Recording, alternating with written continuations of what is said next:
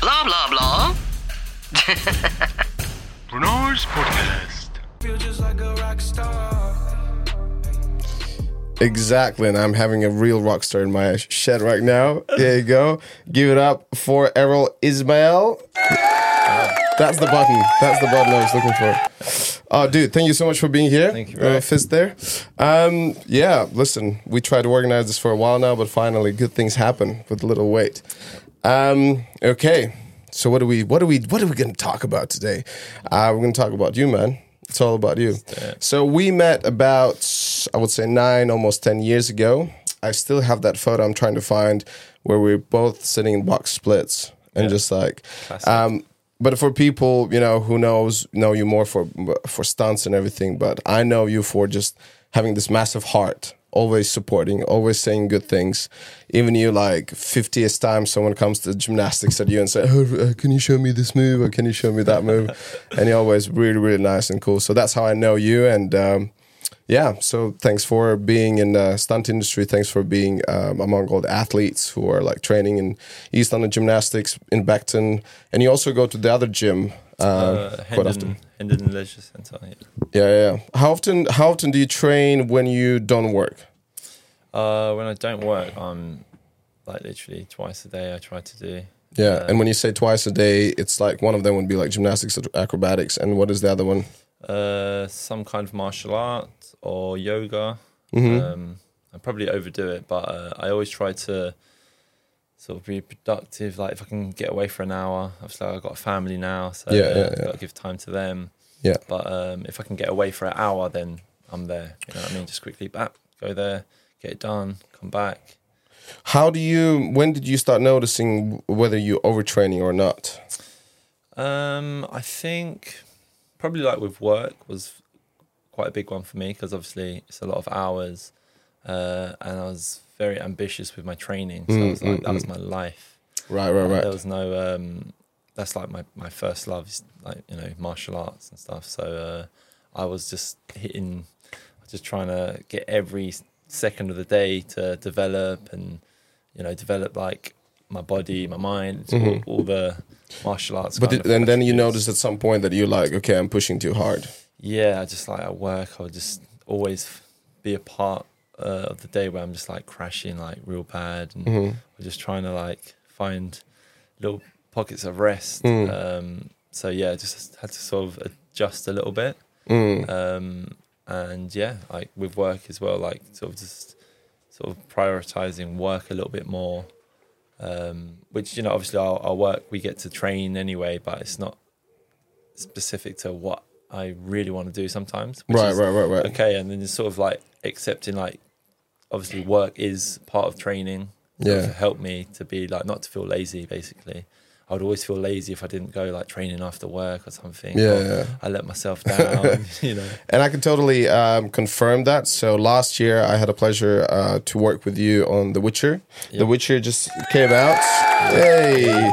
Well, just came out. The one we did season 3. And I remember, you were not sitting around anytime there was a free time. Erol was doing some shit. Like everyone was just like chilling, and you know, Erol needs to do some stuff. And I can relate to that sometimes, not all the time. So you did your first stunt job. I did a little kind of research, like when you were 16, 17 years old. And it was like this casting for like a free runners and stuff, right? Yeah, that's great. Yeah, and then that was the first time you got that taste of, oh, that's cool to be in front of cameras to do stuff. Yeah, pretty much. Trying to think like if there's anything else before that, like maybe some very small shows, that kind of thing. But this was like the first like big kind of it was an advert basically, so it was like you're the guy, you got to do the stunts and stuff. So yeah, that was like the first big one, flying off, you know. This was like the big break kind of thing. So yeah, it was good. Big break when you were 16, 17 years old. I did my first stunt job when I was 31. It's never too late. Never too late. Never give up on your dreams. Yeah. That's what's up. And then so then you kind of got the taste of it, and then it just kind of continues with the shows. Because for listeners who don't know what shows we're talking about, so you guys did like martial arts shows, like you did TKD from a very young age. No, wasn't it? No, I started TKD probably in my late 20s. Oh, yeah. So then I did Kung Fu from probably like, I'm going to say, I think I started at 15, but I was always doing like, jumping off stuff and training at home. My dad done martial arts, so there was always a bag in the house and, just that kind of stuff really. That's so cool that you were kind of exposed to that from such a young age. I was exposed to work in the farm, to shovel shit. It's good qualities. Yeah. Good qualities. Yeah, it's the best qualities. Okay, then let's do it right. Let's do it chronologically right. So, the first sports, what do you remember as a kid? What do you start doing? I think went into gymnastics, like after school gymnastics kind of thing, like super basic, like forward rolls, handstands, and stuff. But definitely love that. What age? Probably around, I'd say maybe 10. Right. Yeah. And then from there, I found like a little school, like a little hall kind of school. But it was predominantly girls. So thinking about it now, like obviously we've done like stretching and all that kind of stuff. I didn't know like the difference between like boys gymnastics, girls gymnastics. It was just like, I thought you were going to say you didn't know the difference between girls and boys. In this day and age, probably that's okay. Yeah, it's confusing times. Yeah. And so I did that for a little while, and then I stopped just because, like starting secondary school and all that kind of stuff. And then I stopped for a little while until I found Hendon gymnastics, and then I started back until probably did about 2 years. Right. Which part of London you grew up? So I was born in East London, Hackney, right, and then I moved to North London in Southgate, and then that's predominantly where my teens I was there. So, yeah. Gotcha. Right. Yeah. Okay, so then you got to Hendon gymnastics. So we went to Hendon gymnastics. It was amazing. It was like great facility and everything. It was run by the council back then, so it was a lot better than unfortunately what it is now. Very corporate now. And yeah, I always used to get into trouble because I was always doing like flying kicks and, I had so much energy. So I'd run, do my flip, whatever. And then the teacher would be like, oh, good, yeah, point your toes, all that kind of stuff. So I'd be like, cool. And then on the way back, I'll be doing like some kind of kicks or like waiting in the queue. And eventually one of the teachers was like, look, you should go and do martial arts because obviously that's, what you love. One of the coaches, Lisa, her husband was Ray Parks. Shout out for Lisa. Hey. Her husband was Ray Parks. Ray Parks, yeah. Oh, nice. So, yeah. Who's Ray Parks? Ray Parks is one of his iconic characters is Darth Maul. Wait. Are you serious? Yeah. I doubled him. I was like, no, because I thought, is that the Ray Park you're talking about? Yeah, I doubled him on a film with Scott Adkins. I'll put a picture here. Oh, sick. Yeah, I was probably the worst double for him because he's like half a head taller. Wow, yeah, that's crazy. And I was like, oh, okay, cool. And then like Star Wars, roughly around that time, just came out. Yeah. So I was like, oh yeah, cool. So she was like, look, go to this place. If you like it, then And then they were kind of like kicking me out as well. So I was like, oh, I can't stay here anymore. Because I didn't grow up like from a kid, so I didn't really get put into a squad. Although I was like, I want to do all the doubles and stuff like that, and but I was like in the crappy class basically. Doubles. When you said doubles, what do you mean? Double backs, double twists, all that kind of stuff. I think a lot of people. What is he talking about? And I was just like, it was. I was like, oh, okay, cool. I'll try to do that then. So it was like Kung Fu. So I found the place, went there. It was in Golders Green, and it was basically it looked like a little temple. Had like little stairs, goes like into the archway. And then I kind of went in there and like everyone was just looking at me. I was like, oh shit. Didn't know what to do, so I kind of just went to the teacher. And you were like still around 11, 10 years old? No, by this time I was 15. Oh, 15, okay, a teenager. 15, yeah. And then I was like, right, I want to do some classes. Mm-hmm. And the little Chinese man, Master Lee, Yeah. he taught me so much. And Ray Park was one of the students. He was one of the students, yeah. Right, because around that time he was already like a British champion, or Yeah. So that was cool, and like the class was like crazy packed. So like the standard was like really good. Oh wow! You know, obviously I didn't do any kind of martial arts up until then, and then that was it. I was like, right, I'm doing this every day, and did that like probably 10 years plus. Wushu. Yeah, Kung Fu is Chinwu. Yeah. Chinwu Athletics Association. Right. So it's kind of it's quite a famous martial art, because it was basically when China was being pushed down with all their kind of like culture and stuff. Right.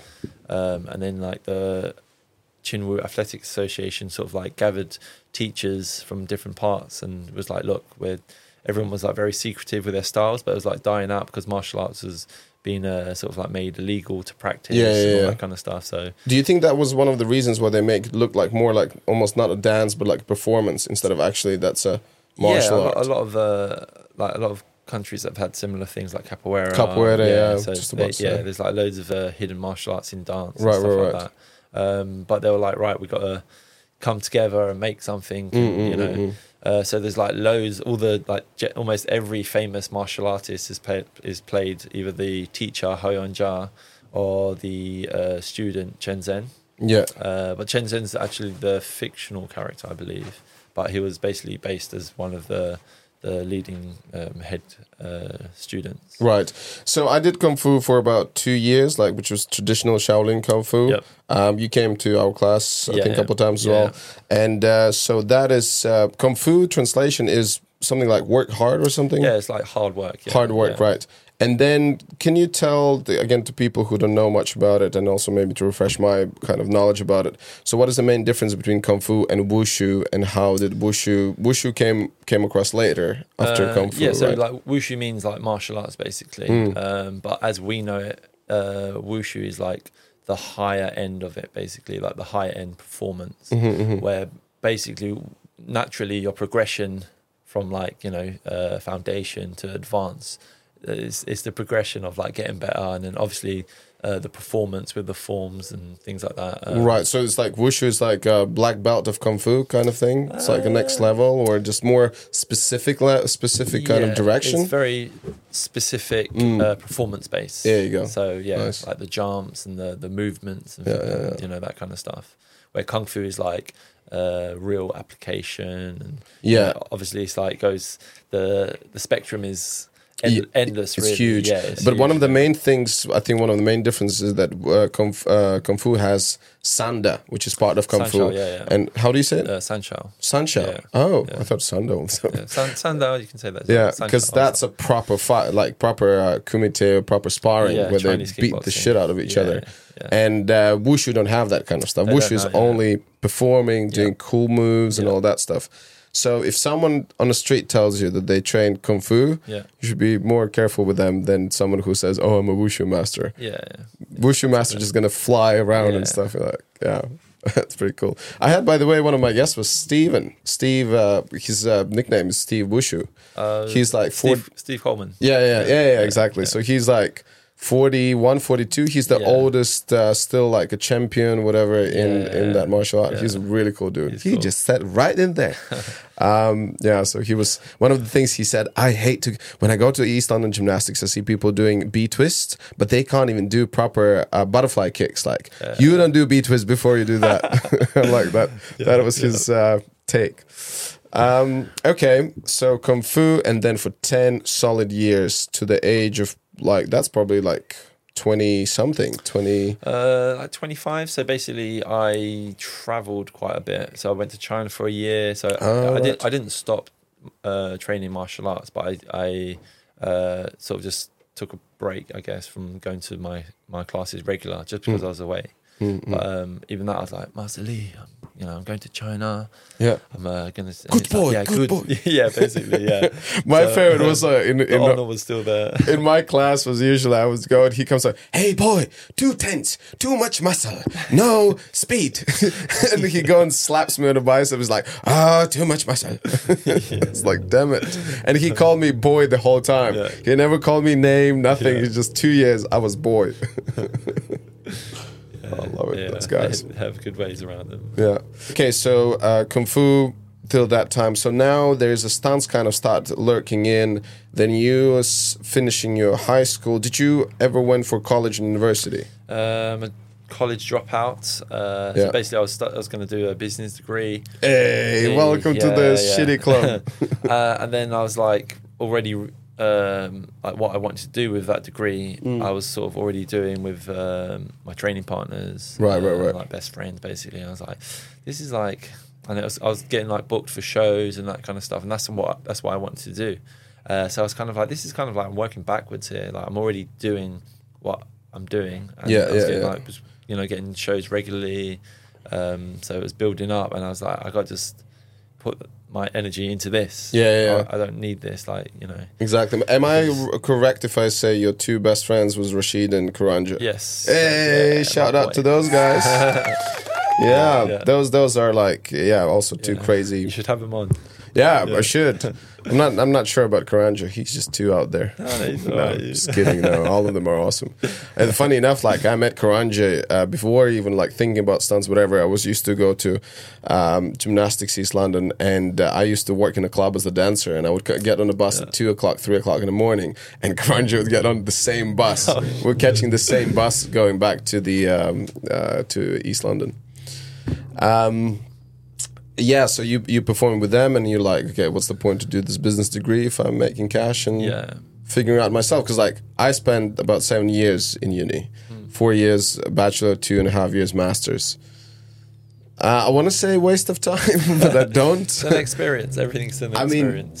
One of the greatest things I think for me was that just camaraderie, building relationships. Oh, finally that car left. That's great. The meeting people. Creating the network. I think that was great. So how many years did you do the business then? I want to say from like this whole time, like since the 17, from doing that first show in India for Sony Ericsson, there was always like little things like the jobs kept coming in, and like traveling here, there and everywhere.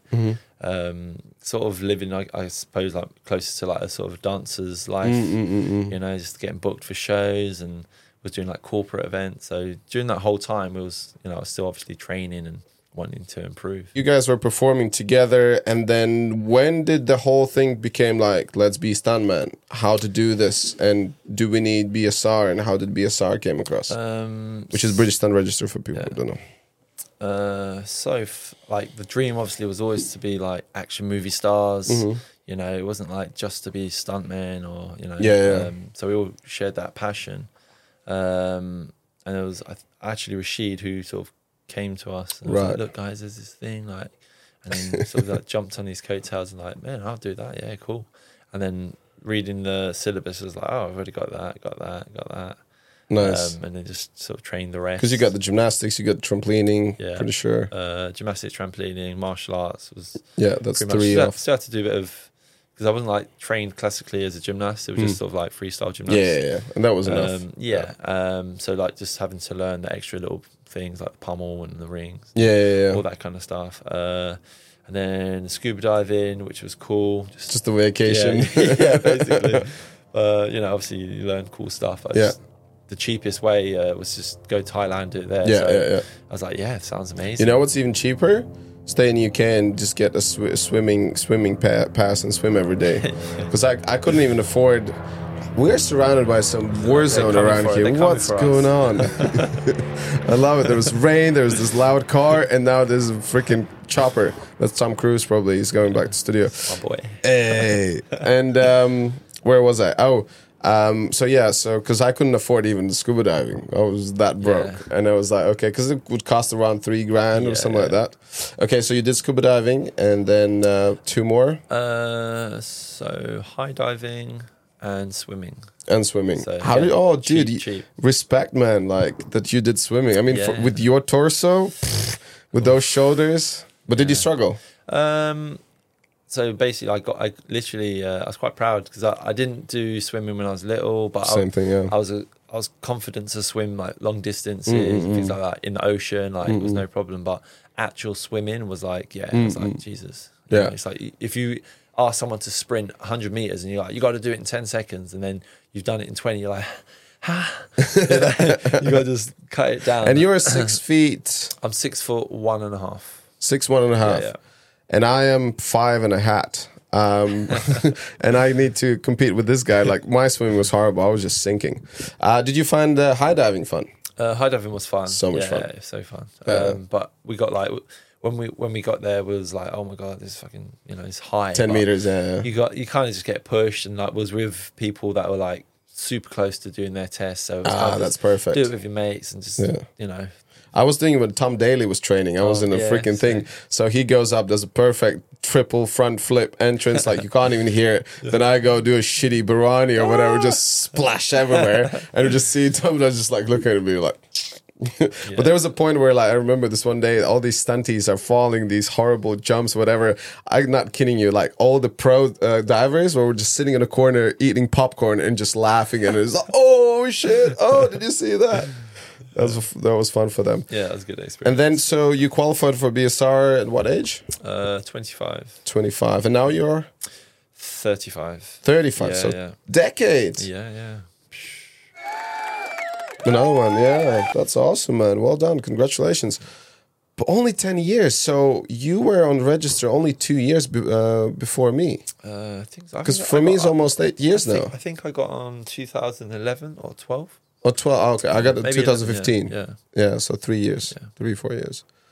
Okay. But even before getting on BSR, you already had quite a big list of things done. I was already like show ready, like confident and all that kind of stuff. Oh, that's awesome. And I looked up your IMDb about as a stuntman. You probably don't even put all the credits. No, I don't. Really. You just kind of like, what's the point? Because I looked up, you done like literally 50% more than I've done, but in the same time, you probably done like longer periods on the same film. I'll go like do 2 days in a movie and like, hey, I got the credit, and then Erol does like 4 months of work. I got 1 credit. But yeah, how is I don't know, do you want to jump in acting? I want to jump in acting. How is that going? Because like since, as far as I understand, you got these little parts as a stunt performer, and that is very handy for productions to have someone who can do stunts and fighting and can do some of the acting. Definitely sort of got lost in the stunt world, obviously because it's incredible opportunities, and you're like, it's so close to like acting in terms of like the biggest actors. You're constantly working with like the top actors in the world, and you got to like fight them and let them punch you in the face, and, all that kind of thing. They punch me in the face. That is so cool. So obviously that journey, like the journey's been absolutely incredible, so I love what the stunt world has given me, but yeah, definitely now I'm like sort of 10 years have gone and I've got like little roles here and there, and it's time to sort of like start pushing the acting for sure. So I'm taking like bigger steps towards that now. I'm guessing you're doing some acting training and stuff. To be honest, like I definitely need to. I'm really thinking about it. But every casting that I've gone to, I've either been like booked or been called back in. And what happens a lot is I'll get booked and I'm like, oh, cool, you're booked, and then I'll get booked for stunts, and I'm like, that's the one. You've got to make the choice, and sometimes you have to sacrifice what you are to what you're going to become. So for me, I'm definitely going to try and take like less core jobs if that's possible. You got to just take control of your life. Because I think one of the toughest ones is that in stunt world, first of all, the money is there, you know exactly how much you're going to make, and like for a longer period of time. And acting, you're kind of a beginner actor, right? So to go as a beginner actor, like the days are not that long, the money is not that good, and it's almost like you have a month of stunt work versus a week of acting. Yeah. And then you like, and you have family, you have Yeah, responsibilities, so you have to really think about making those sacrifices. Yeah, you know, you have to, you know, take, like I said, like take control of your life. It's Yeah, like, yeah. what do you want to be, and just go for it, you know. So I'm fortunate enough where I am in quite demand, I'd say. So like, Quite demand. so I get called like quite a lot, and so I've got like a good network. When people call you, do they like, oh, I'm pretty sure you're busy, but still just wanted to check? Yeah, I mean, to be like the little, like the TV and, you know, a couple of days here, I love that. You know? Yeah, I think like every stunty that's that's stuck the in best. core, they love that. That's Yeah, what they want for now. listeners to understand the comparison. So when the stunt performer gets a core job, that means on a core team, and they're there like literally from the beginning till the end of the project, and it can be 2-3 months of work, and or 6 or 7. yeah. Oh, geez, I haven't been on those. And then it's basically gets to the point where it's kind of a bit boring and tedious because it's the same thing over and over and not much going on. But then when we get like TV jobs, like only a couple of days, it's full actions, a lot of fun, and then you can move on and do some other stuff. So it's like that's the main difference. And then there are some stunt guys actually who take only TV jobs. They don't even go for bigger jobs. Living the dream there. Yeah. Yeah, I mean, the thing with TV as well is like, you know, you're always doing something. Yeah, You'll be yeah. on a film for the whole run really, and not do any stunts. You might rehearse it, you might, you know, prep it, and then on the day it'll be someone else that comes in. You just pat them on the back, like, you go for it, man. You've made it all safe for them, and they come and just you mainly there it's how it is. just in case. You know, when I was doubling Ray Park, he did everything. He did all the fights, everything, and then there was this gnarly fall on the neck. He's like, you go do that. Yeah. Like, oh, thanks, buddy. Yeah, exactly. Yeah, it's a trade-off as well, and like everyone wants the big credits, you know, like Mission Impossible and you know, Bonds, all that kind of stuff. So yeah, it's a trade-off, I think. Yeah. You know. It's nice to do both. Yeah, yeah. I always appreciate the calls and things like that. So when anyone calls me, I'm like, you know, I always appreciate the call, and super grateful for that. Yeah, and it's a very tough one. It's like to make those choices, because that one time when you turn down this little acting job, that could be the one. Yeah, you know, it's true. That's a tough one. I wanna what's the word when someone show off? No, when it gloats about stuff. I just did a film with Scott Adkins. Yeah, I was acting and fighting. Oh, respect. It was sick little fighting Was scene. you Russian by any chance? Yeah, no shit. No, I was Ismail. Oh, sorry, my head. Sorry. My name was Mirko, and I was playing a Serbian concierge. Oh, nice. Hello, my friends. yeah, you guessed it. You guessed it right.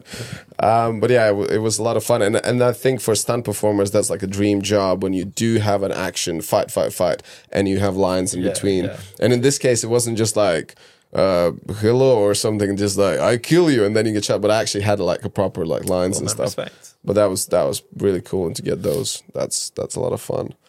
And I said a couple of times to Scott Adkins, "Fuck you, pussy."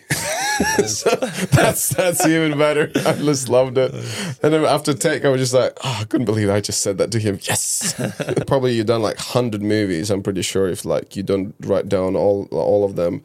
But can we talk about something what you think was really like challenging, very kind of memorable experience in those 10 years of doing stunts? I'm guessing one of the biggest ones probably the Game of Thrones, probably sitting in that chair and getting that prosthetics and makeup, the best. Yeah. And how was, from practical perspective, how was it for you to move and do stuff while you have that thing on your face? It was like the prosthetics, once it's on, it's like, it's cool. But it's just like, if you have to move around in the studios and it's hot, it's the worst. Luckily, we was freezing cold most of the time, so we don't have to worry about the heat. But it's just like, you know, if you're claustrophobic, it's definitely not for you. You know, like your whole face, everything's like covered. and yeah, just like again, it was at first I was like, yeah, it's cool, it's fine. And then you have to do and this then every you've got to day. do it every day. Obviously, like the team was amazing. Obviously, like they were amazing. So they were like spot on, and obviously you're there to do your job as well, and the opportunity is good. So you just crack on and find. How many hours did it take? 4 hours. Every day. I think that's what they got it down to. I think we started maybe 5 hours, but then it kind of got down to about. And de-rigging? De-rigging is like an hour. It's ripping it off, but just getting it like it's like the glue and the hair. And what was the main things? How did you pass your time? Did you read a book? Listen? What did you do? Sleep, man. Like you're up at like 2 a.m. to sit in the chair at like 3 or something. You literally fall asleep. And you have like the craziest dreams. Like I love that. Yeah. And they the guys, the prosthetics guys, they're used to it. Obviously, Yeah. So you're on this chair and you're just. Did they give you some kind of like a neck support or something so you can actually sleep? Oh, there was like 1 or 2 chairs that didn't have the neck support, and they're like, "Oh, I'm so sorry, we didn't get the thing." And so you would do that once in a while. And, "Oh, sorry, guys," paint on your face or whatever. Oh my god! And this is what people don't know. I didn't even know that. Like I never get prosthetics so vast and so. Is that the most complex prosthetics you ever had? Oh yeah, for sure. Because it wasn't just the prosthetics guys. It was like, so the prosthetics guys, they put on all the like silicone and all that kind of stuff, the hands. Then they'll pass you over to the hair guys, so all the wigs, the eyebrows, the beards. Then you got the contacts, which is another department. God. Then you got costume, which is another department. How was your eyes with contacts? Were okay? Mine were okay, but yeah, they like get sore because they had like the big round one, so it's like covers your whole eye. So it's like someone trying to like it was. And you don't wear glasses or contacts, so no freaking experience with that shit. So it was a bit like I tried once. I got like the cheap, shitty ones, like on this Halloween thing. My eyes were dying. I was I was tearing up. Didn't like that at all. And so you got to have so much patience. Like you got to really have patience. There's always someone like pulling you this way or whatever. Around. But yeah, they take care of you. How many days altogether did you do in that character? I don't even know. So I did from season 5 to season 8. So I don't even know. You bought a house for that money, did you? Yeah, basically. Very thankful. Castle. Shout out to Rowley. Really. Hey, shout out to Rowley. Yeah, Rowley's the stunt coordinator for Game of Thrones. Was. Are they going to do more? Can we talk about it? I don't know. Well, Game of Thrones is done now, but House of Dragon. Okay. Yeah. So. How different? I haven't seen it. How different is it? It's the prequel before it, so it's not as like zombies and all that kind of stuff. Okay. But it's still like dragons and fire and cool stuff. I can share with how much I've seen Game of Thrones. I would on YouTube. I'll write Khaleesi scenes. I'll watch all those.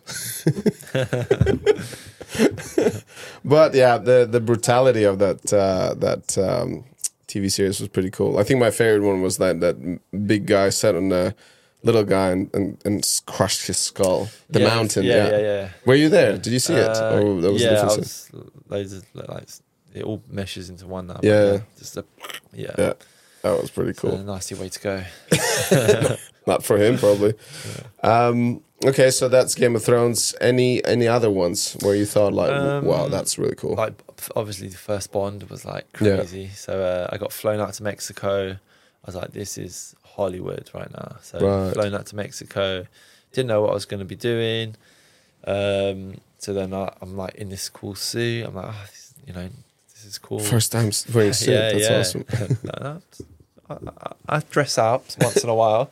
But so go out to Mexico, and then this is like a massive scene. It's the intro and everything.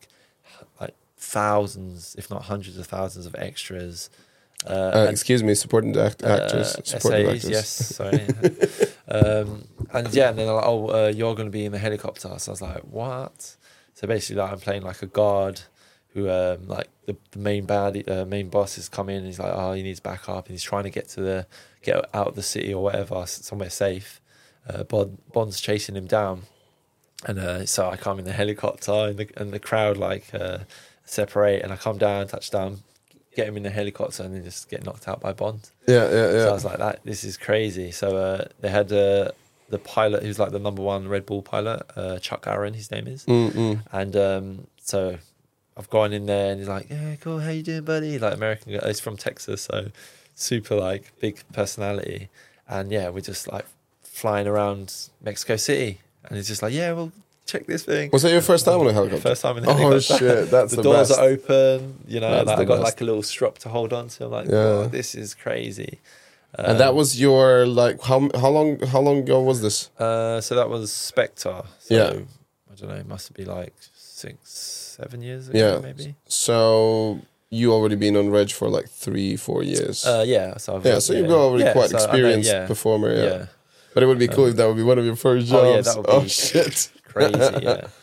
But that was a really good experience. You had long curly hair. I mean, your hair gets curly naturally. So it was your hair. It was not like wigs or anything like that. No. Yeah. I had short hair by then anyway. So I kind of, I think it was on Thor 2, which was like my first film, my first big film for like a long run.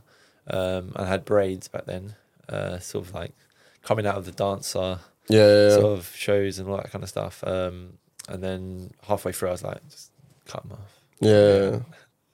No, nice. I remember that scene. I remember that I watched it. I was like, did I already meet you before that? But it was very memorable performance.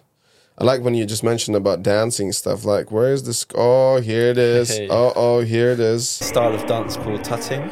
Yeah, that's you and Rashid. Yeah, you can see the braids. Yeah.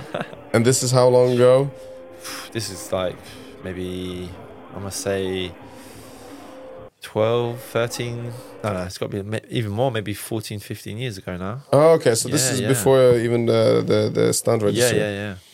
Yeah, cool stuff. So then dancing for you, I mean, like, what I noticed, there's a common pattern, and I can relate to myself, also someone who comes from like dancing background. It's so much easier to do stuff in stunts, especially putting choreographies together, and it's memorizing the moves, memorizing the beats, memorizing the pauses, timing. It just helps so much. So dancing for you was always just like a little hobby, or then obviously you did shows. So I mean, I was never like drawn to dance. And I wasn't ever like a really good dancer or anything like that. But luckily, like the people I was around and the opportunities I got for being able to flip and things like that. So basically, my dance training was like free. So I could just rock up to the studio and just jump in with the classes and stuff. And there's a lady called Tamara. And she runs Studio 68, I think. All right, yeah, 68. Yeah. It's very, very famous studio in London. Yeah, I used to teach there for a little while I was doing stunts as well, just to give back, I suppose. Nice. What did you teach? So like sort of martial arts, acrobatics, that kind of stuff. You know, every dancer wants to flip, right? Yeah. Or so, like just doing like a butterfly kick. It's like nice, beautiful. Yeah, exactly. Yeah, and you just need to learn the technique and stuff. Yeah. So through being able to trick very well and do all the flips, she was like, "Oh, if you guys want to come and teach our guys, and then you can join in with the classes and stuff." So I was like, "Yeah, that'd be cool." And then I think it was like they would do 3 classes a day, so an hour each class, and then we'll teach for an hour or however long our time slot was. So we was like, right, let's just do it. Perfect. And then and then sort of just jumped in the deep end, and as soon as you can do a little bit of dancing and with flips, everyone thinks, "Oh my god, it's amazing!" Yeah. Good, great combo. Yeah, so it's sort of blagged that for as long as I could, really. That's great. One of the interesting things is like it's difficult to find a combo that someone can be good dancer and good in acrobatics. And I remember I went to see the Michael Jackson's Thriller, the musical. Yeah. It was so funny to see there were 2 guys who were good trickers. They were shit dancers. It was, and they just really stand out like a sore thumbs. Like, oh my god, everyone else just expressive. And they're like, but obviously that's not your case. Your dancing is beautiful. Before we finish the first half, one more very memorable thing from stunts. I mean, there's so many. So many. So difficult. Yeah. I think one of the ones, again, like Game of Thrones is like quite a big chunk of my experience, but like seeing someone on fire for the first time was like very like surreal. Right.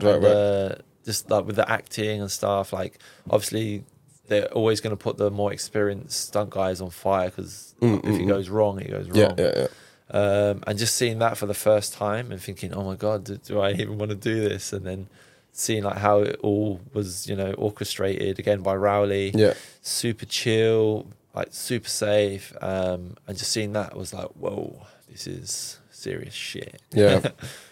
Fire is my favorite. You get all the attention. You get all the attention in the world. But then there's so much pressure on you. Like if you fuck it up, one of the jobs I had to do was like to flip on the barbecue, flip over, and then I'm set on fire. And I had a choreography. I need to get against one wall, against the other wall.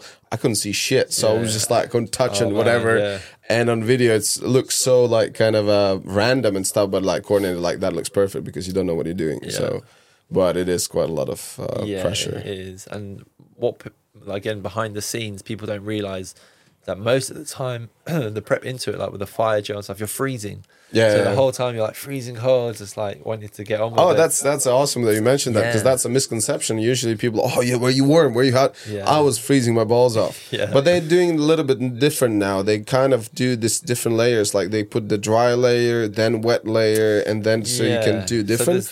But the old school, I think, was proper. Like you need to wet layers everywhere. Yeah, I mean, again, it depends how big the fire is. But true. People have their own ways of doing it. But generally, you would have like 2 layers of we call it underwear, like Nomex or Carbonex, which is like fireproof and everything. And then some people now have like waterproof layer as well, just to keep you from not freezing. Because sometimes you can wait like up to 45 minutes. You think, okay, get ready. Takes half an hour. Waterproof layer, you mean like the wetsuit? Some people put wetsuits on as well. I've used wetsuits before as well. But you can put like a layer of like waterproof over like one layer of Carbonex or something. Something like that. You know what I mean? Crazy combos. And then you put on top of it, you even put also racing suit. Racing then you're just like a walking Michelin man. Basically. Nice one. Okay, let's have a little break and we're going to be back shortly. Just off record, we're just talking about, Erol was asking me about when I'm going to go back to Bali. And I need to make some cash and then I go back to Bali. But mainly I go for winter and I was saying that it's just too hot there. So you mentioned about your dad that he might be moving to Bali and stuff. Yeah. He's basically his company is like a fuel additive. Oh, okay. So basically, like it cuts the emissions super low, and it improves the performance of your cars, and it also cleans the engine. So it's like a super. Oh wow! Yeah, it's basically like steroids for your car, basically. And that's then he would try to do this business in Bali as like in there, or just he would be based there and dealing with other basically like stuff. Based there to like around Asia, basically. Because the government over here, they obviously want us all to go. In Bali, there's just scooters mainly. I mean, there's many green alternatives to fuel. And they're getting more electrical scooters, by the way. Even electric isn't like the best. It's not really green either, just offsetting your carbon. So that's so your dad, he was the reason you got into martial arts and you were exposed to them. So what did he do? What kind of martial arts he did? So he done 2, one called Cook to One. Never heard of it. Say it again. Cook to One. Cook to One. Yeah. Sounds like cooking show. Sorry.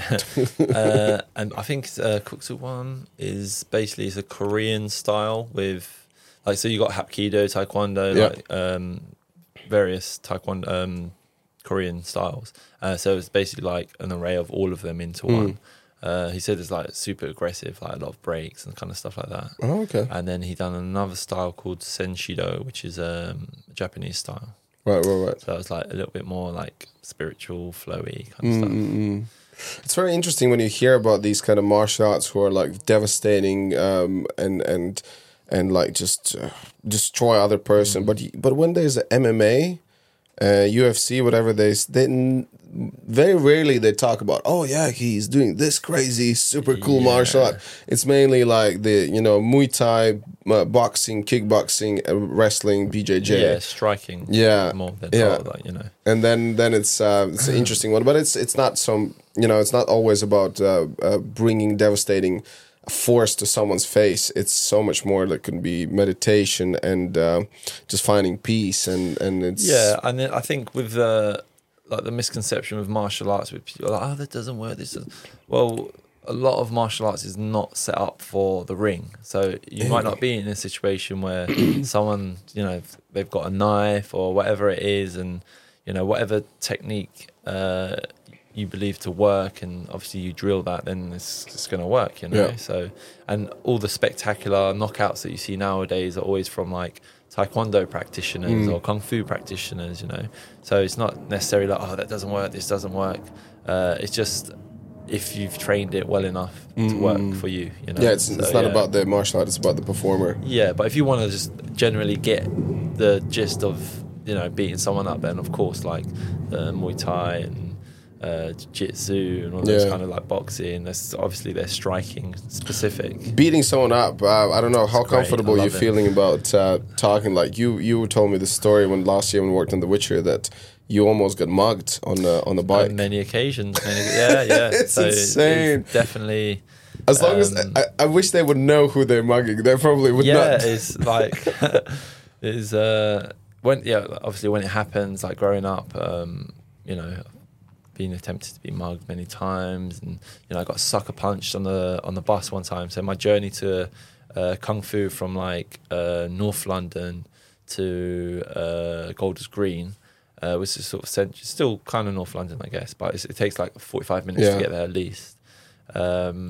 Running to the bus, and if I miss that bus, then I have to run to the next bus stop. With my swords and everything. Yeah.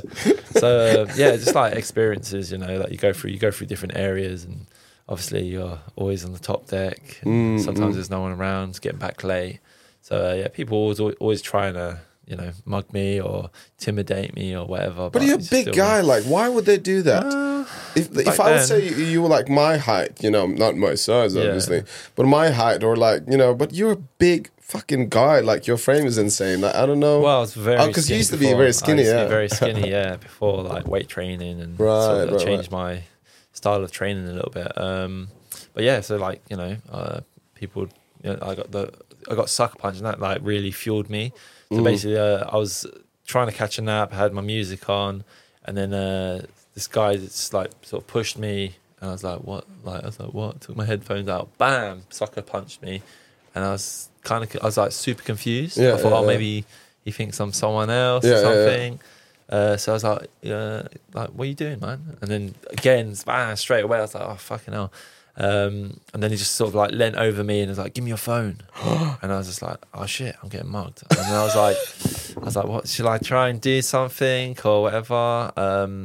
And then by the time I thought about it, like he said he was going to stab me, but who knows if he had something in his pocket. It could have been whatever. But I was like, is it worth the risk? And by the time you start thinking, it's like, cool. So I gave him my phone.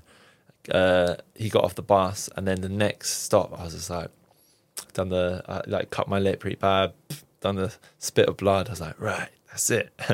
Got off the bus at the next stop, and then I was literally like marching down trying to find him, and then the police saw me, and they're like, whoa, like I already had black eye, blooded lip and stuff, and then they were like, whoa, what's going on, buddy? I was like, just like basically I've been mugged. So this guy just sucker punched me, and I was like, all right, jump in the car. So then jumped in the car. They sort of drove around a little bit, and then they're like, oh look, he's probably gone, but like we'll take a statement from you, whatever. So I was like, all right, whatever. I was more pissed because I was missing my session as well. I was like, so I got back to the police station, like, look, just go through like these faces that we have on file, and then if you recognise anyone, say, found the guy. No. I was like, yeah, that is the guy. So then, like, all right, cool. So then obviously I went, and then they like called me back like a couple of weeks later, said, we found the guy. He's on record for this, whatever. And then the guy got like 8 months in in prison for that. for that. For sucker yeah. punch you. Yeah, so I was like, justice, I guess. Well, but it's a mug. It's I was like, mugging, yeah, obviously. yeah. It can be wow. Yeah. Well, at the end, this story feels like it ended well, I guess. I suppose, yeah, Kind of justice. got I your- felt like, maybe 8 months, but then these sort of experiences affect people, and I always think this now, Yeah. like, now obviously I'm more experienced as like fights and things like that. So when it does happen to me now, there's a zero tolerance kind of thing. 'Cause Yeah, like, I yeah, think yeah. if this was happening to someone else, this could affect their life forever. You know what I mean? So yeah, I rain down justice. That's huge, man. nowadays. Yeah, if it happens. But then I honestly 100% agree that your decision of like, what if he does have a knife?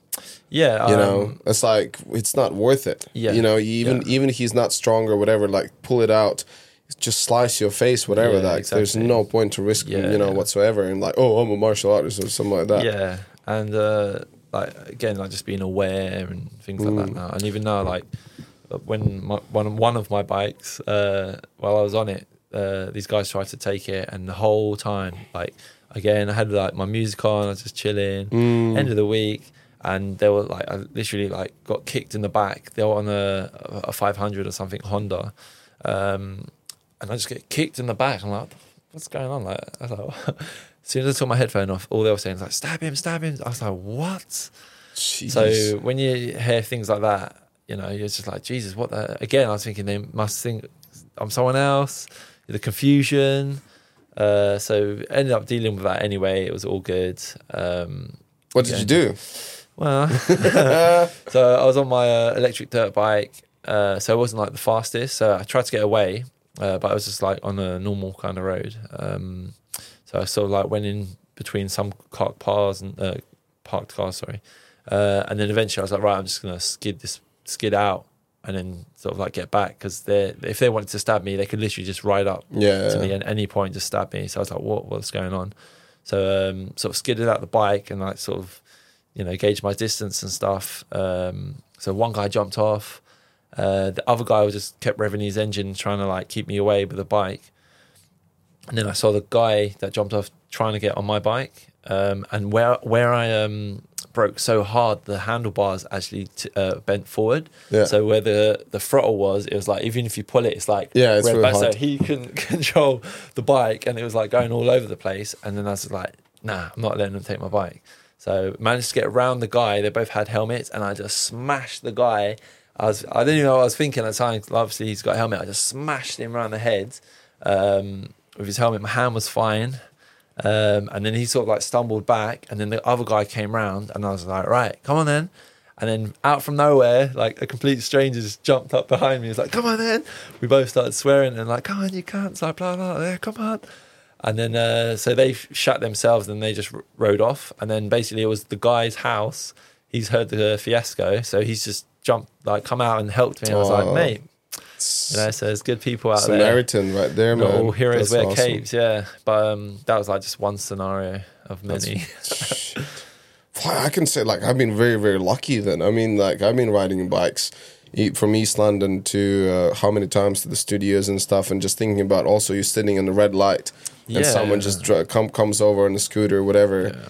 But like this, it's just, I mean, you know, they can come from desperate backgrounds or whatever, but it just does not. Yeah, it's not right, especially when they go like with knives and stuff. It's like, yeah, it's just not cool. And in London is getting crazier and crazier. Like, what do you hear? Is it getting a little bit better now? It's still pretty bad. Knife crime is up quite a lot. So all those kind of things, man. It's like you obviously don't want to take the risk, but you got to assess the situation, know yourself, and sort of just do, you know, is it worth it? And you know, one of the things what I'm very surprised is, well, it kind of makes sense, but like things like why there's not allowed to have a pepper spray, that a pepper spray is illegal, but the argument is that what if it's gonna get to the baddies? So baddies gonna have handle of it.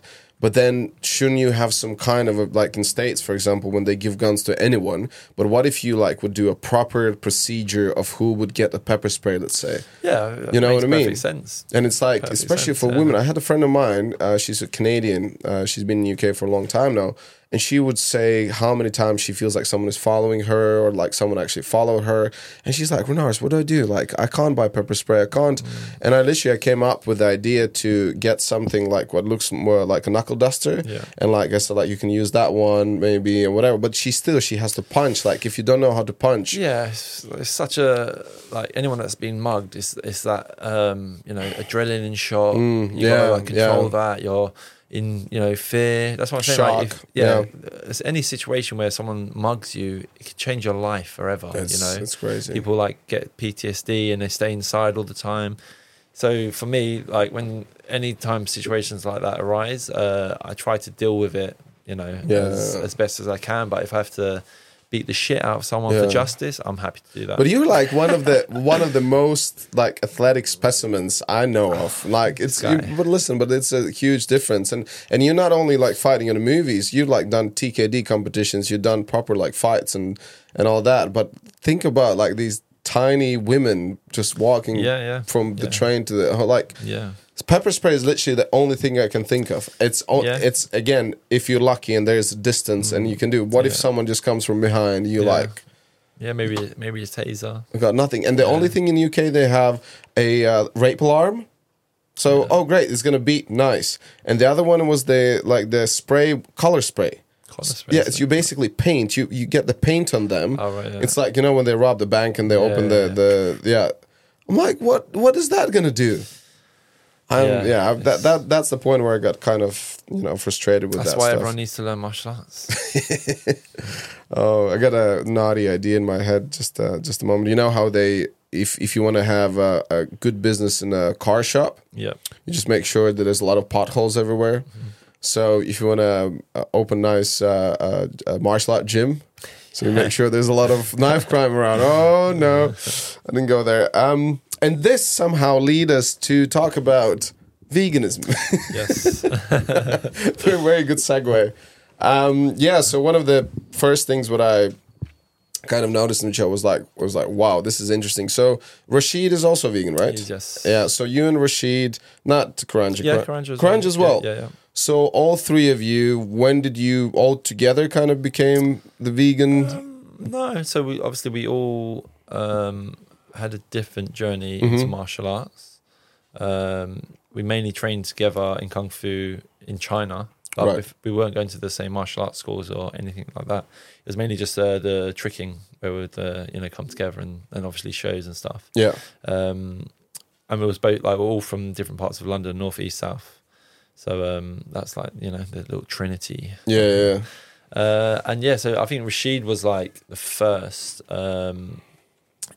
His mother is like vegan and she's into the whole spiritual thing as well, which is cool. So he had a good teacher there. And for me, it was after China, sort of getting more into Buddhist philosophies. Obviously, the Buddhist philosophy is like to go vegetarian and sort of live a life where you don't harm. So that kind of appealed to me. And then once I started to do my research into it, and I was like, yeah, Jesus, like makes sense. What's going on in the world with like the meat industry is it's diabolical. So I was like, I don't want to be a part of that. So I was like, let me see how this goes. So eventually, first I was pescatarian for a year, then I was vegetarian for a year, and then when I went to Thailand to do my scuba, that's where I was like, right, I'm going to do the whole vegan thing. So you've been vegan for like 10 good years? Coming up to 13 years now. 13 years, yeah. Whoa. So quite a while, when it was really difficult as well. And then I was like, that's it. For me, I was like, if I can thrive and do what I need to do, train as much as I want to train and improve without harming anything, then why not? So for me, one of the main the curiosity questions is because I heard so many different, there's so many different thoughts or school of thoughts, and the number one, for example, when vegans say like, well, I don't want to harm anything, right? Yeah. So, but you heard that argument about, growing it up, you'd still harm so many different living creatures, whatever. Yeah. And I'm like, yeah, but you don't really put like the cow and that pig in this horrible environment and like literally do all this. Is when we're talking about the huge industrial farms, which is and I'm totally against that. Yeah. Obviously, someone who grew up in a farm, like have your animals there, and you have this love towards them, and for me, it was as a kid, I was like struggled with the concept when my dad would say like, yeah, we love this little piggy, but it's going to grow up and then we're going to kill it and we're going to eat it. Yeah. But then he explained like it's a circle of life. This is how we live. So we take it, we give it, and that kind of makes sense to me, and so. But the problem is, when those massive farms and like how those animals get treated. What is your opinion about if someone lives their life, like, as I said, like if you have your farm, you have those animals, you treat them and all that on the level of like accepting or not accepting? Like for me, I'm not judgmental. Everyone's got to do what they feel is right for them.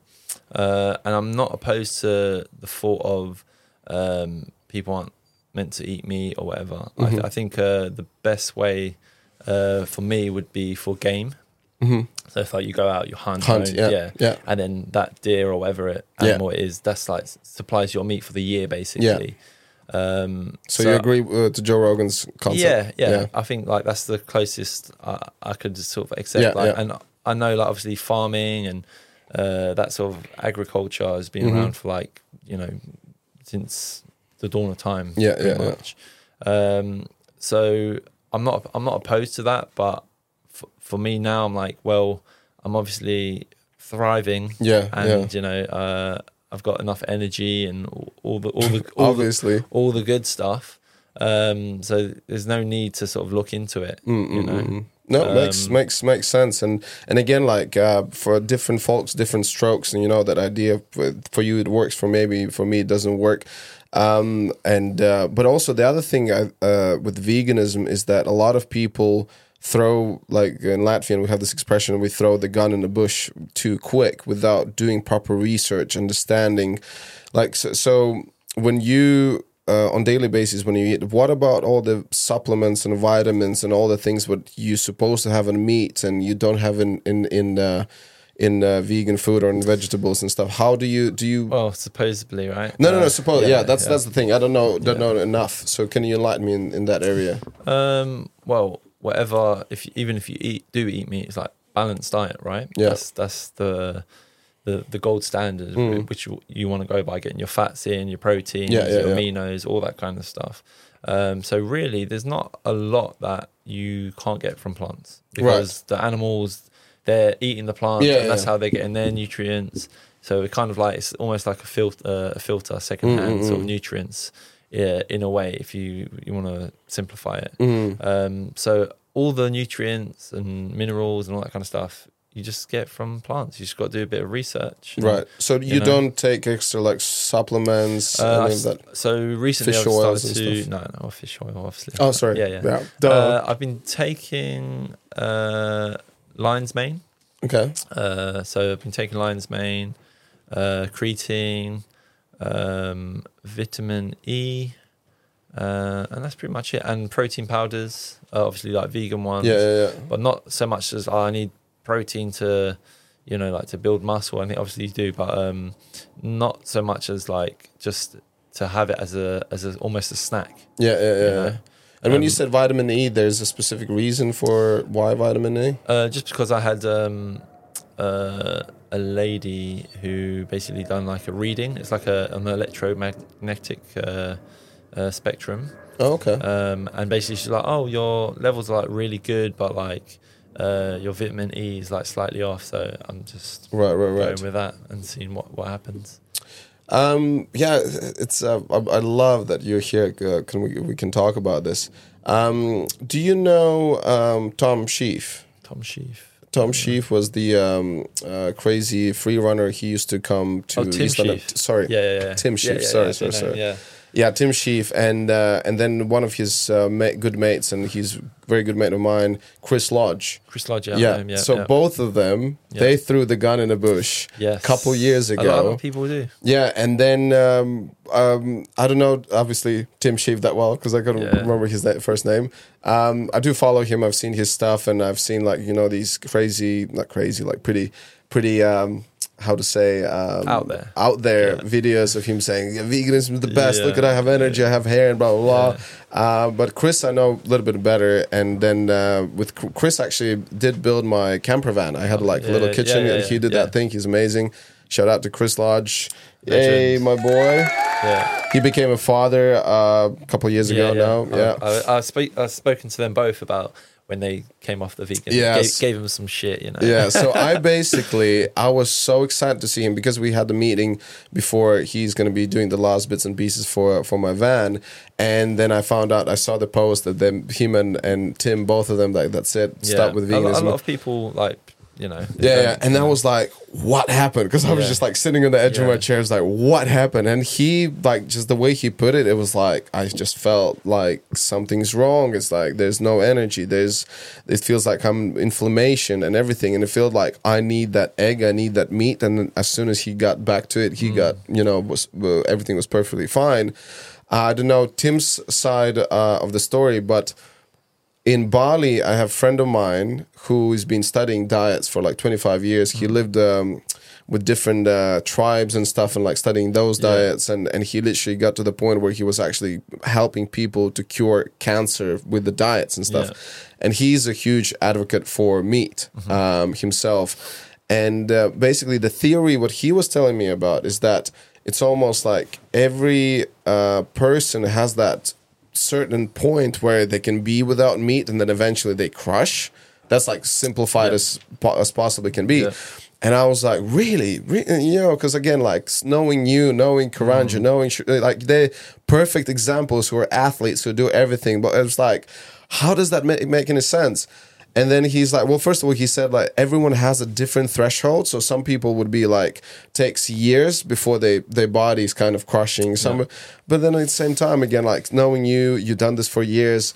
And then he was saying about also the examples of like in Bali, like these yogis that usually like they advertise the veganism and everything. But even some of them would crush and stuff. And I was like, okay, now I have no idea what's going on here.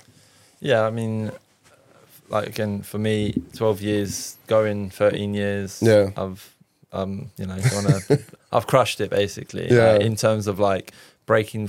Maybe like I said, everyone needs to do what works for them. So it works for me. But I've been at the top of my game for many different sports and stuff.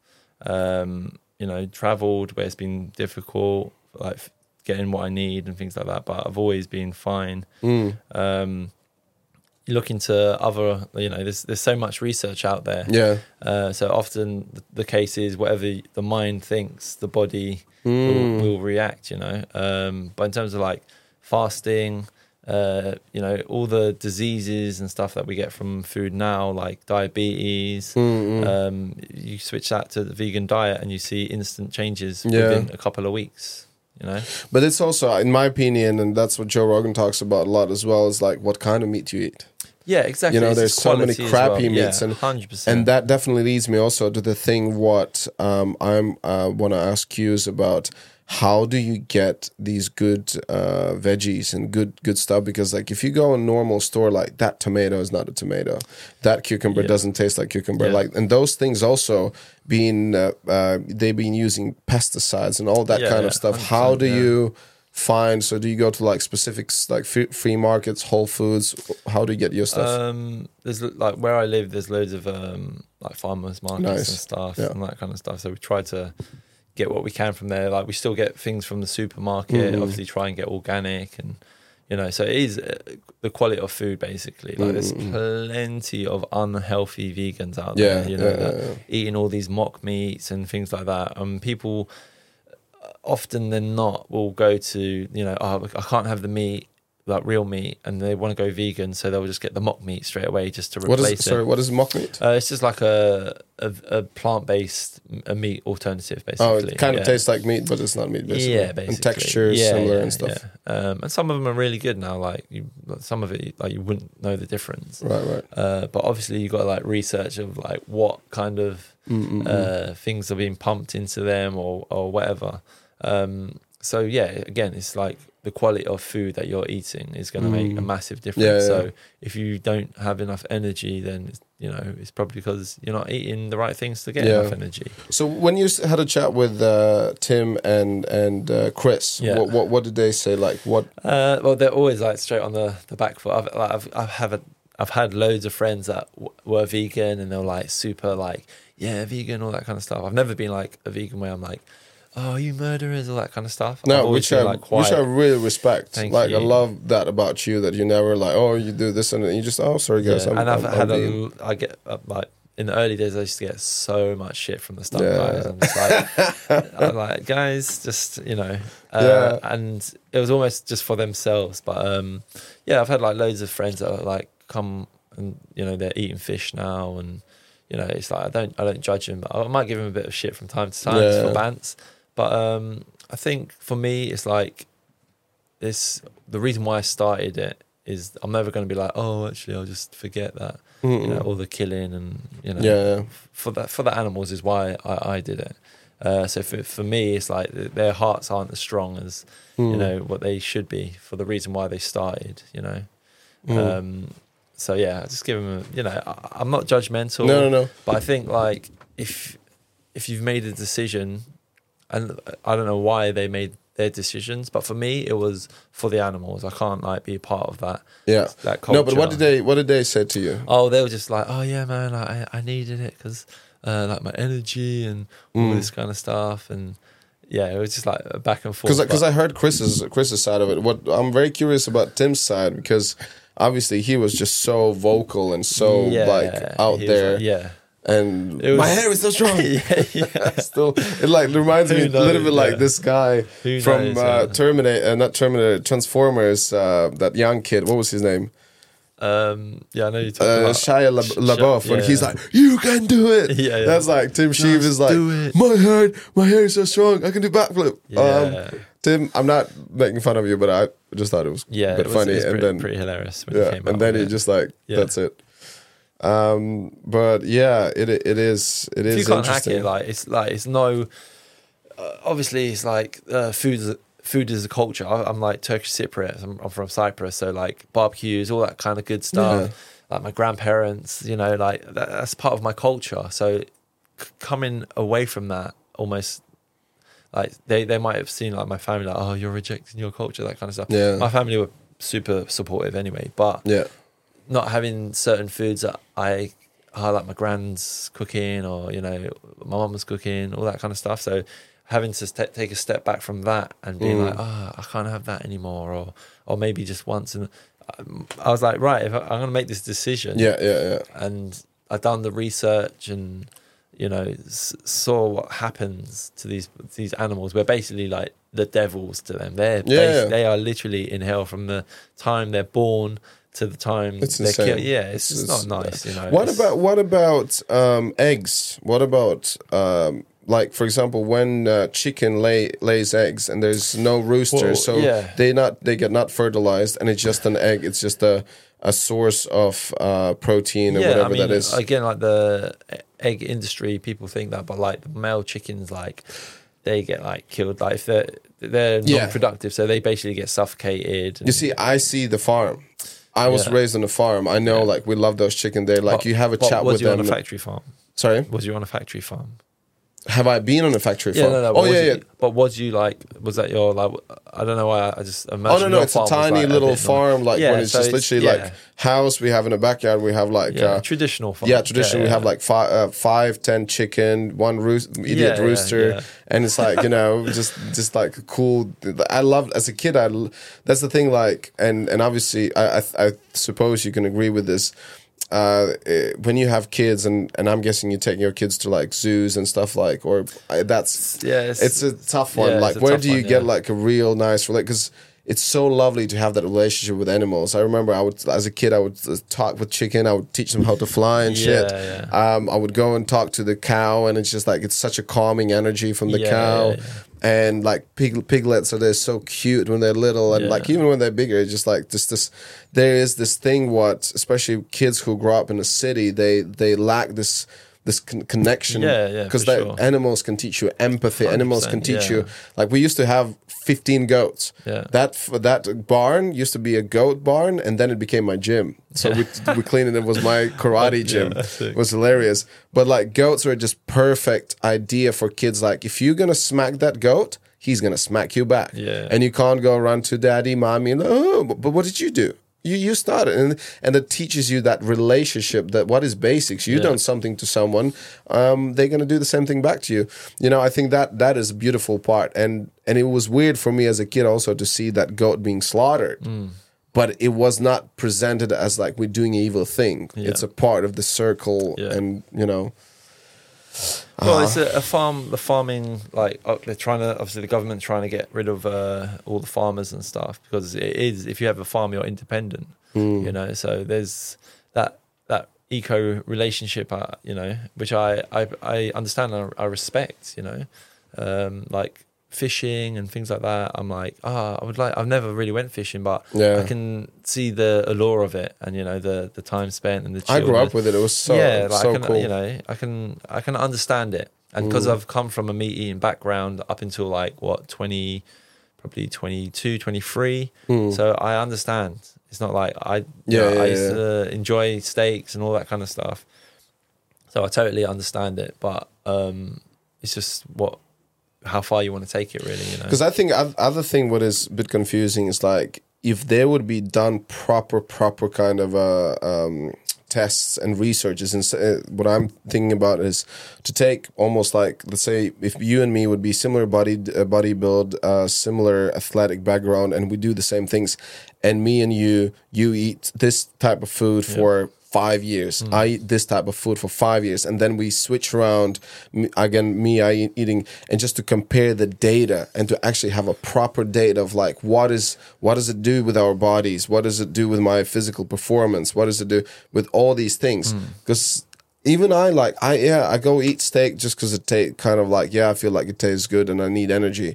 When I was a kid, I would work in the farm, like literally we would take like strips of meat, like the jerky thing that you can buy in a whatever, but like we made it our own, and you just feel like the energy is coming in your body. If you would put me a bowl of salad, I would be like, it's kind of... Yeah, it's a different alternative. Like, I mean, you can't be like, I think the main misconception is like you said, like, you'll eat meat and then I'm eating salad, but like I'm still like getting full through different things, you know. It's so many other things. You got to do the research to like, as you know, what's gonna fill you up. You know, I can eat like I can put it away basically, but I still need to eat and feel full and satisfied, you know, all those kind of things. The same as a meat eater, you know, but I'm just shoving super high nutrient food in my stomach rather than a dead carcass. No, because I was vegan for about 2 years. And I was like, I don't even know if I felt so much difference, but I was like shitty vegan. I would throw a fish there once in a while, but not like, you know, like one here and there. I don't know. I think like probably I would say to people, obviously they're always curious and ask me questions, and they're like, I would like to do this, blah, blah. I said, maybe just do like once a week. Once a week, you know. You don't have to eat meat every single meal. You know, things like that. So definitely, again, it's just a habit. Because those who do eat, and also the other thing what you said about like when you become vegan, like your health just improves so much better. But also there's so many gaps in those researches, is that someone who used to eat meat also used to smoke, also used to do all these other horrible habits like drinking pops, whatever. And then when they cut meat, they all of a sudden stopped doing all that, and now they're vegans, and they're like, I feel so much better. Yeah, because you were doing all that other crap. And also, where did your meat came from? How did you eat it? Like a shitty McDonald's with the buns, or you ate like a free range, whatever, like a steak, properly cooked and everything. So a lot of the like people are like, I need to like I couldn't hack it or whatever. obviously there's always going to be like a withdrawal symptom, you know what I mean? And the time where you just cut something out to adapting and researching and getting like everything that you got from that to that point. So people are like, I felt weak.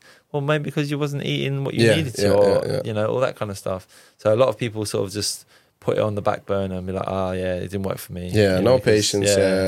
When in Bali, I did detox for 15 days, and my detox was mainly I would just drink juices, just smoothies and all that stuff, and I felt freaking amazing. And the guy said like, especially a lot of like these seaweeds and algae stuff, they're like very high in certain type of this, and he's like, you need to eat this kind of stuff. It's going to be so much better for you than instead of shoving meat and dead carcasses, you say.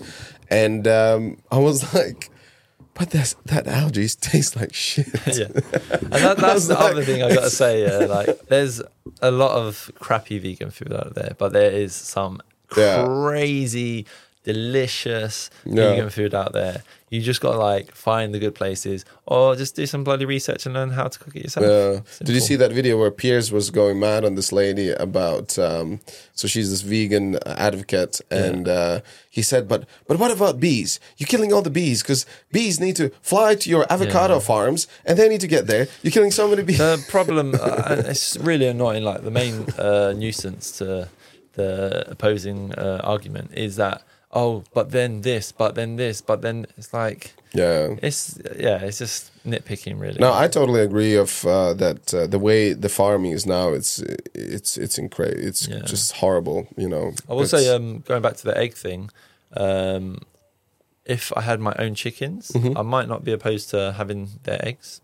There you go. Like, no one's getting harmed. There you go. And if there isn't a rooster, then, you know. So there you go. There you go. We got the common ground right there. I like that.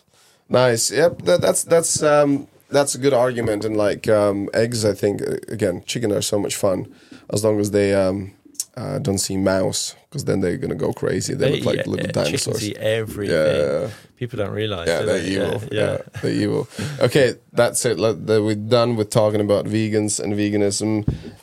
I specifically said to Erol, bring something different to wear, but he's like, I wear different costumes every day on the set. Like, I'm just gonna be this. But yeah, here you go. The spaceman is back in the house. I like it. Looks good. I know. It's just the colors, man. This is what's up. This is how it goes. I have this new thingy. So when I speak, it sounds like this, and then when you speak, sounds like this. The laugh is the best.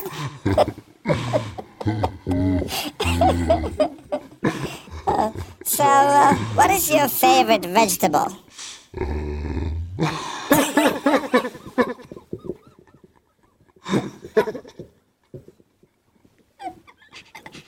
Go on. What's your favorite vegetable? Tough one. Favorite vegetable.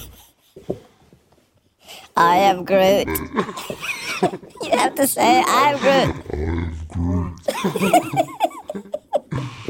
I guess potato. We'll go with potato. Go with the potato. That's very original. How do you like sweet potatoes? Yeah, I do, but sweet potatoes was actually man-made.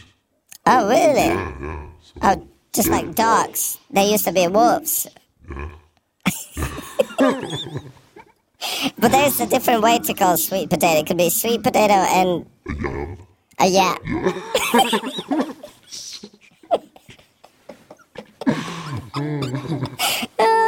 Okay, I will switch this up just before I do that. Say that you're not my father. You are not my father. No, you should say, I'm not your father. I'm not your father. And we're back. Can you imagine doing the whole podcast like that? Oh, you're gonna get used to it eventually. Okay, so this is the last third segment, which is kind of a fun segment, I guess. So I did ask you about books, films, and people, 3 of each.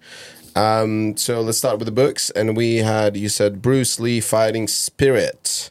The only thing what I read from Bruce Lee's, and unfortunately this time I wasn't able to read this one, was Bruce Lee's biography, which I found very good, very interesting. It's like, and amazing. one fact which I didn't know about him, that even before he got into martial arts, he was just very, very rebellious. Just like, I'm not gonna go with everyone. I'm not gonna be the sheep. I'm gonna do what I want to do, kind of thing. Yeah, he's obviously for many of us a huge inspiration. Growing up, my room was basically a Bruce Lee. Everything, like it was just like everything. Posters on the wall was it was a Bruce Lee gift shop basically. Nunchucks everywhere, Because you mentioned, like, I was listening to some of the stuff before, that Van Damme was kind of the blood sport or the kickboxer. Yeah. So would you say Bruce Lee was still higher than Van Damme? Yeah, like equally, like you go through different phases. When you love someone, and you always, that it becomes part of you, So obviously I learned to use nunchucks and sort of got into Kung Fu because of Bruce Lee. Massive inspiration that way. And obviously like reading his books and understanding his philosophies like a little bit more. And then sort of, again, like, as films develops, like, obviously like Bruce Lee's films weren't great, but, Van Damme again, his style and everything, it was kick-ass time, man, to be growing up in there. The 80s films was just next level inspiration, which... And also it was so different that we could not just reach for this little device and look at like million videos or whatever. We were watching VHS tapes. Yeah, that's where I was learning the stuff from, or like in my case, we didn't even have a VHS player. We were just like, if I would see that on TV that one time, and then you can't rewind and watch it again, you were like, oh my God. Yeah. So different. And so why this book, Fighting Spirit?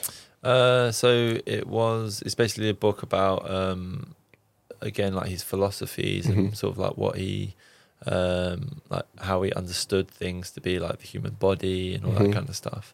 So it's just like a more in-depth look into like his life. And for me, I was like, this is, I don't know, like I wasn't always a big reader, so like to be reading information, and it's like a lot more personal than like watching it on TV or listening to it, or Yeah, because reading is it's all like one of the reasons why I'm doing this segment. I just love that you read that book and I read that book, but we can see and notice totally different things. Yeah, of course, yeah, and like the images in your head are always, gonna be different. So definitely, I've read like most of his books, to be honest.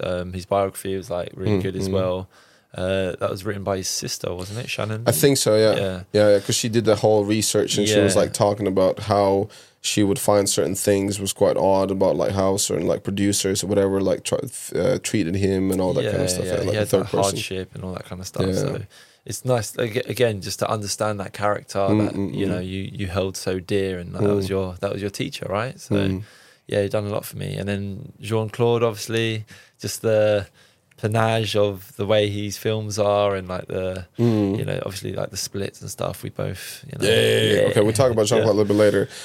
So about Bruce Lee, so since we're talking about his book, him as well, so the movie wise when he was with Texas Ranger, come on, Chuck Norris. Chuck Norris, yeah. What did you? Because like a lot of people say like that scene was like, oh, they enjoyed it. It's like, to me, even when I was a kid, because I think I saw around the same time I would see Van Damme stuff and I would see this one, and I was like, this looks so like rigid, very like the face, different styles. It's just like different era. So you can't really because Chuck Norris' hairstyle, I was just like, what the hell is that? He's in a hairy chest. Like, I never grew a hairy chest, and he was just like so intense and so like I mean, like, it's different, isn't it? There was like Bruce Lee brought Kung Fu to the West, basically. So for all that there is now, that was like the beginning stages. He got the ball rolling, so. And then Jeet Kune Do, obviously, like his martial art. Did you try to find like schools where it would teach that? Yeah, I did. There was quite a few Wing Chun schools around, but man, I wanted to, like, don't get me wrong, Wing Chun's great, but I need to kick things and you know. So Northern Shaolin system for me, like doing the research, I was just like, whoa, this is like from the crazy like eagle stances to like flying in the air. So like the whole spectrum, flexibility, power, strength, all that kind of stuff, speed. I was like, yeah, that's just. But wait a minute, Bruce Lee's martial art was Jeet Kune Do. No, that was Jeet Kune Do is the style he developed, but he learned Wing Chun. Wing Chun. Yeah. Right. No. But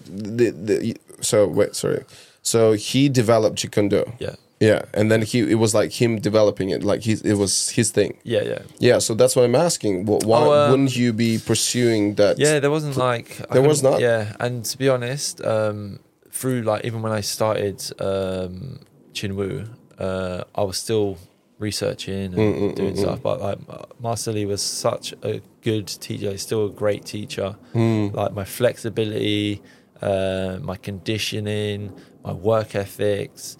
He pushed me beyond Nice. always. There was You no need like, that.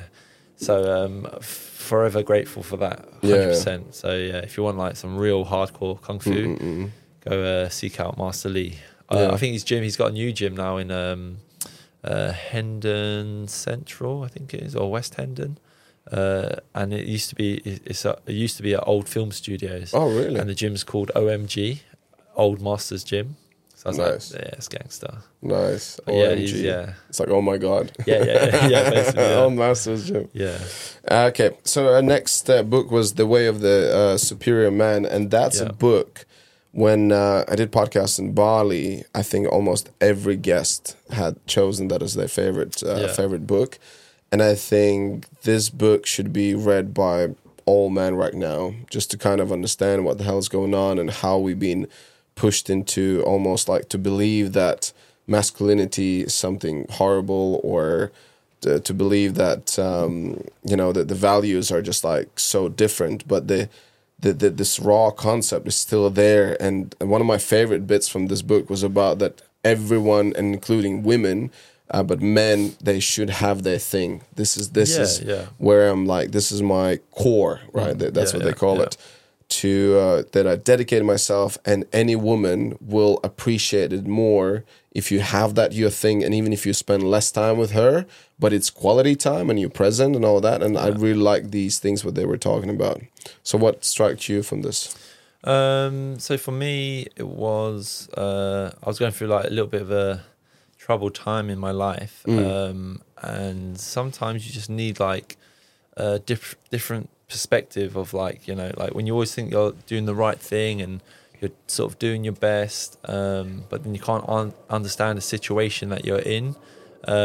So I can't even remember. I think I might have read the back of the book in a bookstore and thought, I need to read this at some point. And then so it kind of just like reminded me, and I was like, let me read this book. Done a bit of research. It's like, let me get it. And then sort of just reading it makes you sort of understand it, how other people might see you as a character, and what I could do to, or maybe soften certain thoughts, and how to come across. So I mean, we're always learning. Like, you should always be developing and stuff. But reading that book really helped me to, I suppose, sort of mold my masculinity in a different light, rather than like, obviously we want to be strong and we want to be confident and all that kind of stuff. But there's other ways to get that across. And other people can appreciate it as well. So it really helped me in a few of my relationships. And that's again the greatest thing is like, you're gonna take something from it which I wouldn't even think about it. It's like everyone is gonna it would address us in a different way and speak to us and the things that we notice. Definitely for me, I was like, I never read it, but I think I did 5 times audio version. And it's like, and what's very interesting about the book as well, that basically the guy who wrote it, I can't remember his name. I really should probably know. But basically, he wrote it. Obviously, he's a man, so he wrote it in his perspective as a man. But it's not just for men. Yeah. So definitely. So it's for women as well. So. Yeah. David Data. David Data. Yeah. Appreciate your work, sir. David Data, shout out, buddy. No, that is great, and especially nowadays. And I mean, like, finally, that it feels like those not rainbow glasses, but this foggy glasses are swept away, saying that toxic masculinity is bad or that's bad or whatever. No. It's first of all, it's all about figuring out how it works in balance and how it works. It's not fully that is 100% bad and this is 100% good. There should be always some kind of a correspondency with each other. So 100%. And it's great that these kind of books exist, and a lot of men find it's almost like a savior. Like, you see, actually, what I do is not that bad, but maybe I could change something around it and be who I am. That's good stuff. And then the third book is the Lord of the Rings trilogy. Lord of the Rings trilogy. Oh my God. Man. You're one of them. I'm not a big reader, but my brother brought it home. I think I read The Hobbit first, and I was like a lot smaller book. I was like, this is a cool little book, like, and it was like really enjoyable. And then I thought, let me start on Lord of the Rings, and it was a challenge. Fuck, maybe I should get into it. I never I would enjoy it now, I think, more, but like I said, I was never a big reader. I didn't really enjoy reading and stuff like that, so it was like a chore to sort of be like, all right, I'll just read a chapter a day. How are you doing with audiobooks? It must make way better. I need to. I haven't really got into audiobooks, but I really need to. But yeah, for me, I just sort of, if I'm on a long journey, I'll just do like a podcast or something. Yeah. So I do really need to get more into audiobooks, but I just find there's like reading. It's sort of like, it's the opposite of like looking at your phone. It sort of like undoes the damage from looking at your phone.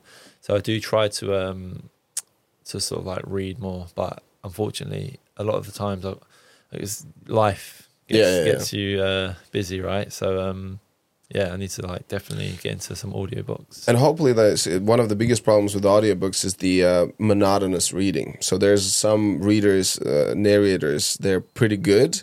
Kind of engaging, but a lot of them are just like, it's so boring. That's why podcast is more easier to listen, and it's more captivating because it's conversation, right? Yeah.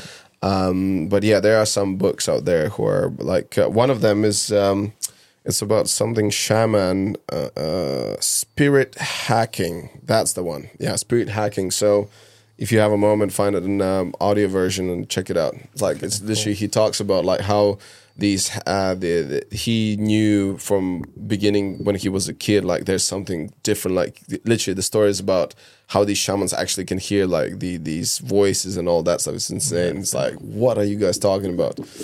Anyways, okay, so those are books, and now let's just dive straight into movies and films. Do it.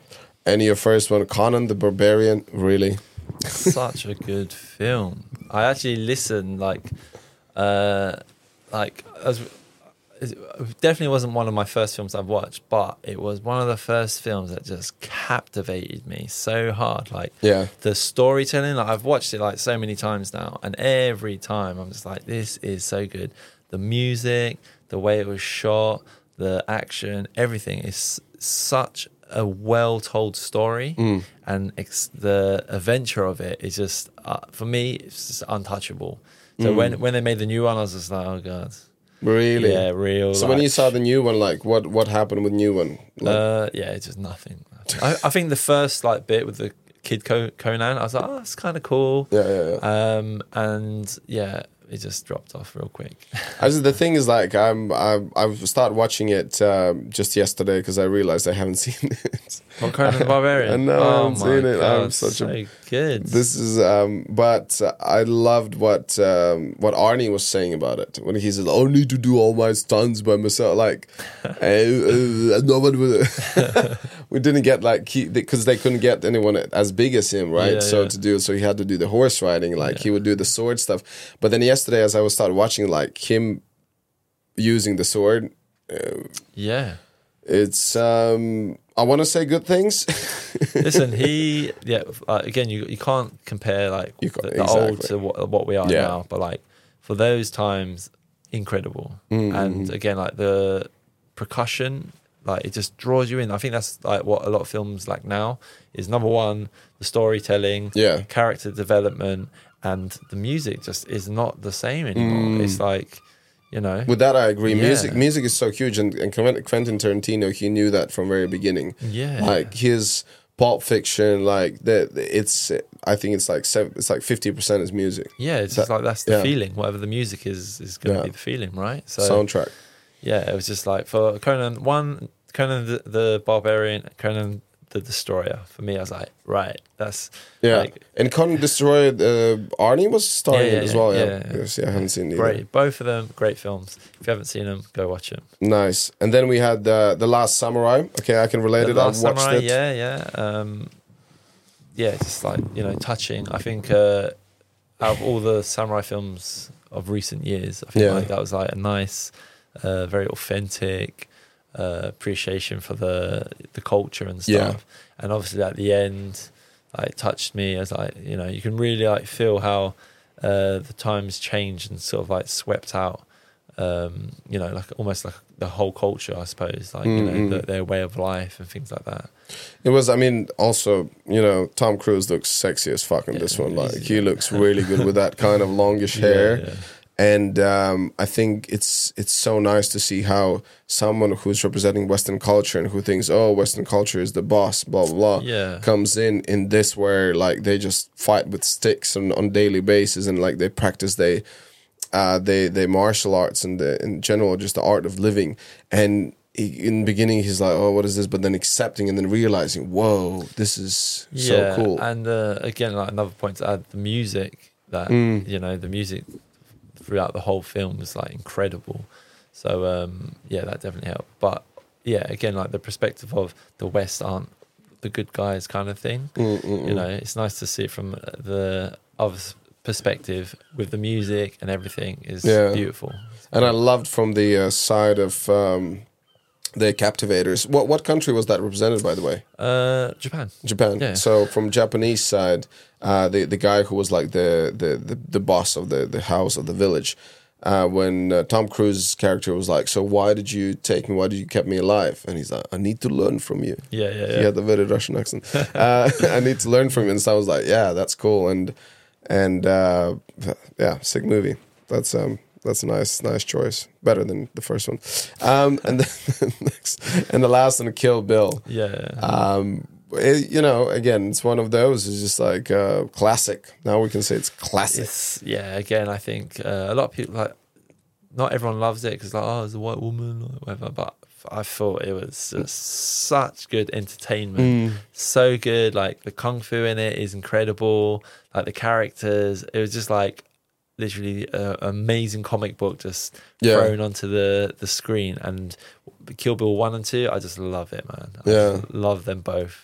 I would have loved to worked on those kind of films. But, and just in the opening when this woman who's been on the bed like for how long, and then this guy who's been coming there and doing all this weird shit, and then she just fucked him up. And I was like, oh, sweet revenge, that was awesome.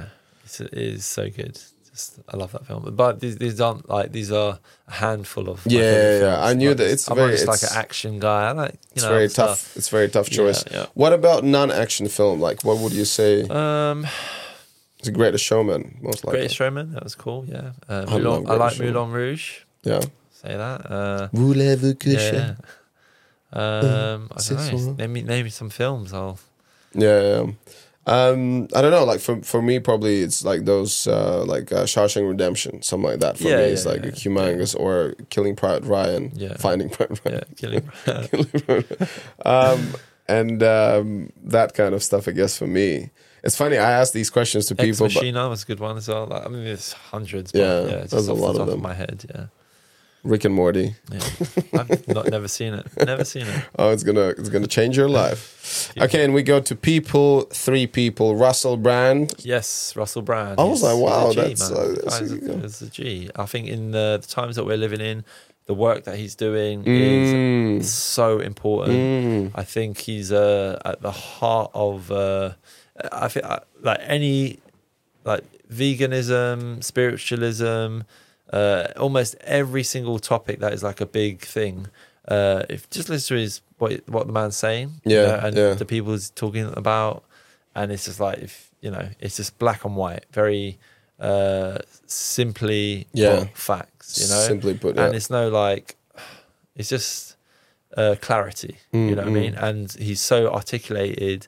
Obviously, he's been through the whole experience, you know, and he's just come out as a real, genuine person of knowledge, and he's fighting the demonic entities that we're all fighting now, the media, the government, you know, all that kind of stuff. And he's just a very good public figure to look into if you just feel confused about anything, pretty much, you know. And the way he does it is obviously he's entertaining and, you know, very and the sheer variety of his talents is insane. Yeah, acting, stand up. Yeah. No, this podcast is just insane. Yeah, his podcast is and good. when you said articulated, I couldn't agree more. Like the way he speaks, like, who are you? He could easily be a smashing politician or whatever. Yeah, like his debates are like next level. Is like so entertaining because he just goes in and, you know, it's just super clear, very chilled. And I love how he also is just so open about his days of drug addiction and stuff like that. Yeah, exactly, yeah. So many people can relate. Yeah, I mean, like him, have him and Joe Rogan done a podcast? I think a couple times. Yeah? I don't think it's just one time. They've definitely done a couple times. Check it out. Yeah. And I like Joe Rogan, but... No, I get it. I mean, like, Joe Rogan, in my opinion, there's... he's the pioneer who brought this thing up. Like actually, I forgot the name, but there's this other guy who actually started podcast, and Joe Rogan was influenced by him, from him, seeing like that. Oh, that's a thing. I will do it as well. And then his thing, like one of the best things about Joe Rogan is he's just like, I never cared about the viewership, the audience. I just want to hang out with my mates, and like get these conversations out. And the thing is, you see, again, like we know each other for like 9-10 years. When we ever had that kind of conversation. It's true. You know what I mean? We've had some conversations, some good ones. True, but like almost 3 hours, and we talk about specific topics, and there's nothing else, you know, interrupts us and stuff. So I think that's the beauty of just kind of saying that this is the way how, you know, is the best to get the information out. And Russell Brand picked it up and he's like, oh, I will do it. And that's because of Joe Rogan's stuff. And it's great. I love it. The whole concept. What is your favorite film with him? Russell Brand. I don't know. I think the last one I saw him was Get Him to the Greek. I was just about to say it was good. I can't say he's like one of my favorite actors or anything like that, but he was entertaining for sure. What actor you would say you had like the best banter hanging out with? Probably Henry Cavill. Nice. Cavill, he's pretty cool. Like really lovely guy, down to earth. Like worked with him as well. So I've done a few things with him now. I think I first met him on Mission Impossible. Just ended up chatting. Yeah. Loaded his guns. He's like just a super nice guy. You know, like down to earth. He's cool. Wants to work hard, wants to do the training, and he's not like an arsehole, basically. Never like, he's not a diva. Since you brought this up, I need to tell a story about Henry. So last year when we did the Witcher, we were in the woods shooting it. Like we were playing these soldiers who just basically get killed by him, obviously. And then there was a little break, and no one was around. It was just him getting his prep meals, because he had like this meal guy who brings him meals every time. And then he would just sit there and eat that meal, and he hears from in the back someone is rustling noise. He looks back, and there's this makeup lady. She's just pulling her little cart with all this makeup stuff, and he just got up straight away and was like, oh, here you go. Like, she could easily walk around him. And he chose to just come, like, you know, lift his stuff, and he's already eating out of like this plastic, you know, box, not like some silver spoons, and you know, and then he just and I was one of the only ones who was sitting in the bush secretly, and I just saw it. So you can see, like, he's not trying to impress anyone. He's just being genuine. He's been nice. And the other bit, what I really liked with him, we had the scene where we're like, in this library, remember the library scene, and he would get up and say, look at the window, and he would say like, I'm tired of this politics, and then he sees like something in the far, like there's a fog or whatever stuff, and then a couple of days later when we were dead soldiers just lying down in uncomfortable costumes, and I look at the other stunty there, and I'm just like, I'm tired of this politics. And then someone started laughing in the back, and I look up, and it's Henry. So yeah, good sense of humor. Just a really cool dude. Yeah. Started with Russell Brand, and now we're talking about Henry Cavill. Graham Hancock. Graham Hancock, yes. Again, another influential figure through like history and things like that. You know, like he's obviously way out there in terms of like he's, you know, our history and things like that. So he's like really pushing for like what we were, basically our history as human beings, and he's had to fight off like loads of other researchers and Egyptologists, archaeologists. So his whole career, he's always been like fighting these people for like being like, no, this is this, this is that. And again, like his podcasts and his books, and just him as a person is like really, really cool guy. Yeah, did you hear that podcast what they did with Joe Rogan? Yeah, and then they had a skeptic, this one skeptic, and then there's another geologist. And this is an old podcast. This is like Joe Rogan just did his 2004th. Yeah, this is like 300 something. And that conversation, like I was driving because I had like my last job was like I had to drive like an hour and a half. And I was listening to that. They were chewing him from left and right. And he was like, just fighting them back and forth. He's like, and like the way he like talks, because they tried to shit on him like so many times, saying like it was racist and all this kind of bullshit, you know. So for them to do that to him and for him to come out on top and keep pushing these concepts, you know, which is like, it's factual, like for God's sake, like, you know, they're literally like holding back the human race in terms of like where we came from and stuff, and obviously our history has been like hidden from us constantly. So yeah, if we don't know where we come from, we don't really know who we are, right? So it's a big mystery still. One of the biggest battle was basically saying that the mainstream scientists or like the historians are basically just so against any like alternative ideas, and he's representing these alternative ideas, and they basically like the main kind of one of the main arguments is like why they're not accepting that. It's like, who the hell are you, like where did you come this from, like la la la la. And then they tried to compare him with like saying like the skeptic. He was basically saying, but we every day we have someone coming with these ideas, these crazy ideas, like what do you think we're just going to take them? And then Graham was like, yeah, but look at what I'm giving you. What is the backbone of what I'm offering to you and stuff? And it's just like, this going back and forth with. It's basically someone with new ideas coming across just the old dogma, kind of. It's not just ideas though; it's his findings, like Göbekli Temple. Yeah. Like so, it's like okay, so we know now that humans were around at this time, and so but obviously it goes against what we have in the history books. So the mainstream history. Yeah. So it's kind of like, why would they reject that? That's very interesting. But I suppose it gets into religion as well. So if the Bible says this, but then it's like, well, actually, humans. Yeah. So it's very, very political. Obviously, our history and that kind of genre. But he's a G man. The guy's like, what?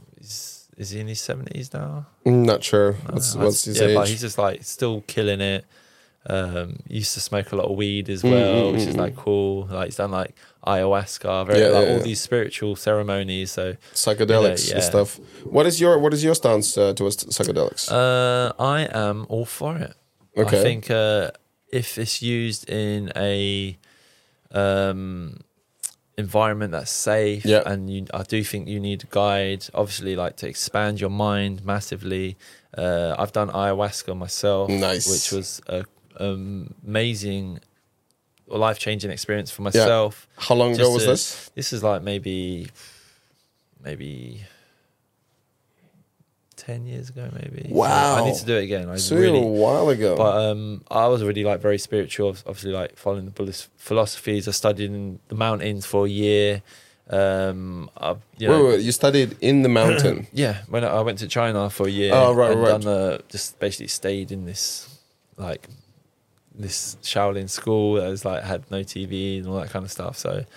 And your reasoning behind was that you want to become levitating G, or what was? Basically, of course, unlock my full potential. But But I think spiritually, I've always felt like there's something calling, you know, that is like more than just 9 to 5 kind of rubbish. You know, like martial arts is such a spiritual journey. So in like a lot of people just practice the physical side of it, but the spiritual side is, you know, obviously it's very, very powerful. So like smoking weed, everyone thinks, oh, you smoke weed, you're lazy, or this or that. But for meditation, for focus, it is incredible if you use it as a tool rather than just abusing it, you know. And obviously quality and all that kind of stuff. And then the same with ayahuasca is like you would never just do it just to let's have fun kind of thing. It's like a whole ceremony behind it, intention behind it. Yeah. What was because I never done ayahuasca. I've done mushrooms in Bali 4 times now, and from very first time I was very lucky because the people who were I was involved with, they said like, yes, RENARS, you need intention. I was like, what do you mean? I just want to get high. No. Yeah. If you want to just get high, this is not how we do it. They're not party drugs. This is not what it is. Yeah. And and it was just an incredible, crazy experience. Like it's just the journey, and that when someone says trip, people say, "Oh, you're tripping, bro." Yeah. But no, it's actual trip. It's like 4 or 5 hours experience of seeing things what you never would notice and stuff, and that's why like it just resonates to so much to what Joe Rogan is talking about. Like you know, there's these whole theories that humans are actually monkeys who are just eating mushrooms and stuff, and they expanding their minds and all that stuff. So tell me about the ayahuasca. How was it? Well, it's very personal, but basically, it's just like it will give you whatever messages that you need. So you might be like, oh yeah, I want this or that, but obviously being very food conscious and stuff. So going into it, I was like already meditate. You know, respecting the ceremony and all that kind of stuff. So I was already like very spiritual going into it. So when I did take it, it was just like, whew, like everything that I needed to see, things that like perspective of like how I've been living my life, like all different kinds of emotions come out. You kind of have like you can have like a spirit guide as well. You can meet entities. It's a whole like new world, you know what I mean? And for me, it was just like a lot of what I thought in terms of like the human being, like the core of the human being essence, is like kind of just solidified it for me and confirmed it, you know what I mean? And in a very like loving way. And it was it was so overpowering. It was an incredible experience, and coming out of the whole thing, I was just like, "Whoa, life is amazing," you know. Yeah, and prior to that, you would try to smoke weed? You tried that? Yeah, like I've never been like, oh, I got to smoke weed. But like I'm like through my Kung-Fu, like the bulk of my Kung-Fu journey.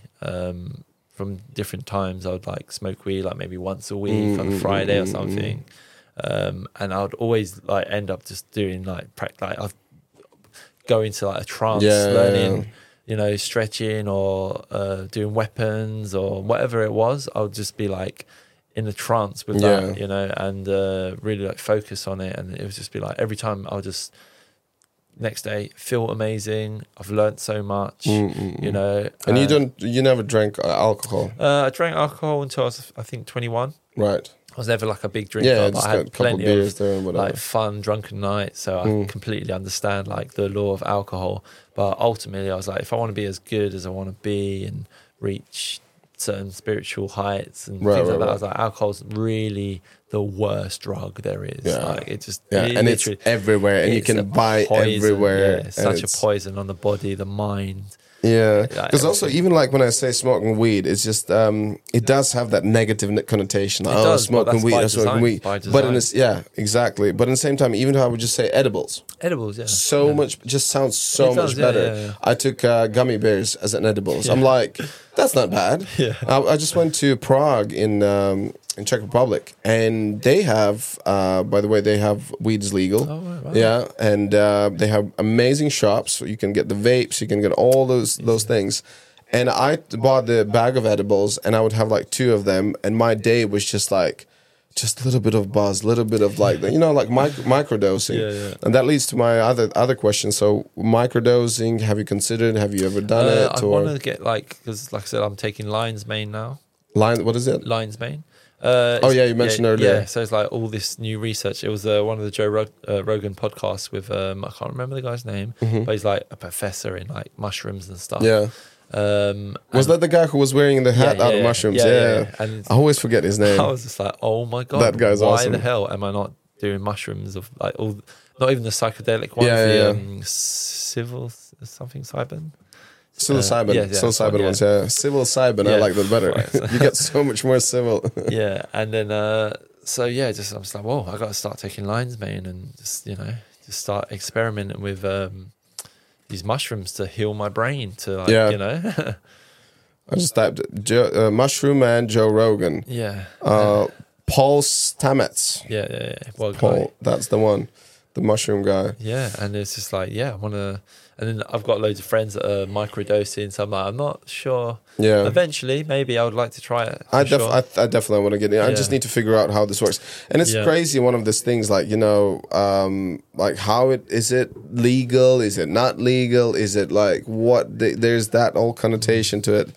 Anyways, but here talking about Paul Stamets, one of the things I would really like that he actually really struggled with stutter. Yeah. Yeah, that's me now. Like I wanted to say speech impediment, but it's a stutter. And after doing the psilocybin or doing the other mushroom stuff, he basically got rid of it, and then he has started saying to other people,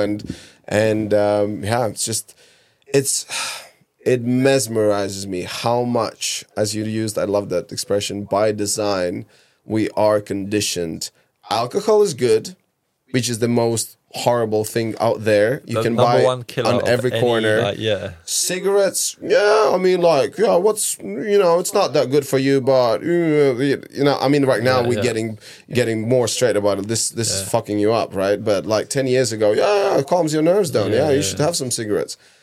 And then these kind of things got like, thanks to all these activists, the mushroom and the psychedelics have finally started making their way, and America is like already getting better and better, and like weed and stuff. If my dad would be still alive, because he was alcoholic and he passed away.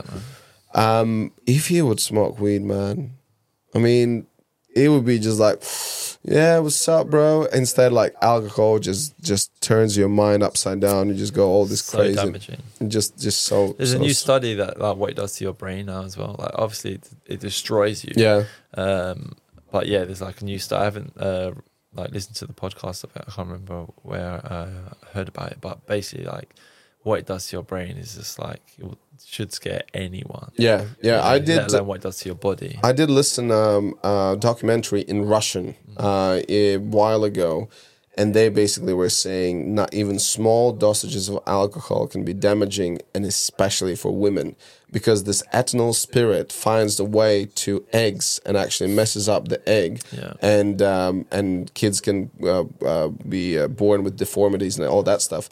And here's an interesting fact, a very sad fact. During the Soviet Union days, when they felt like the Soviet Union is about to collapse and all that, they were drinking down their population, basically just getting all this alcohol, promoting and advertising on movies, and like, it's cool to drink and whatever, to the point where there were so many alcoholic families that their kids were born with certain deformities. It's almost like Down syndrome, like their foreheads were like bigger and all that.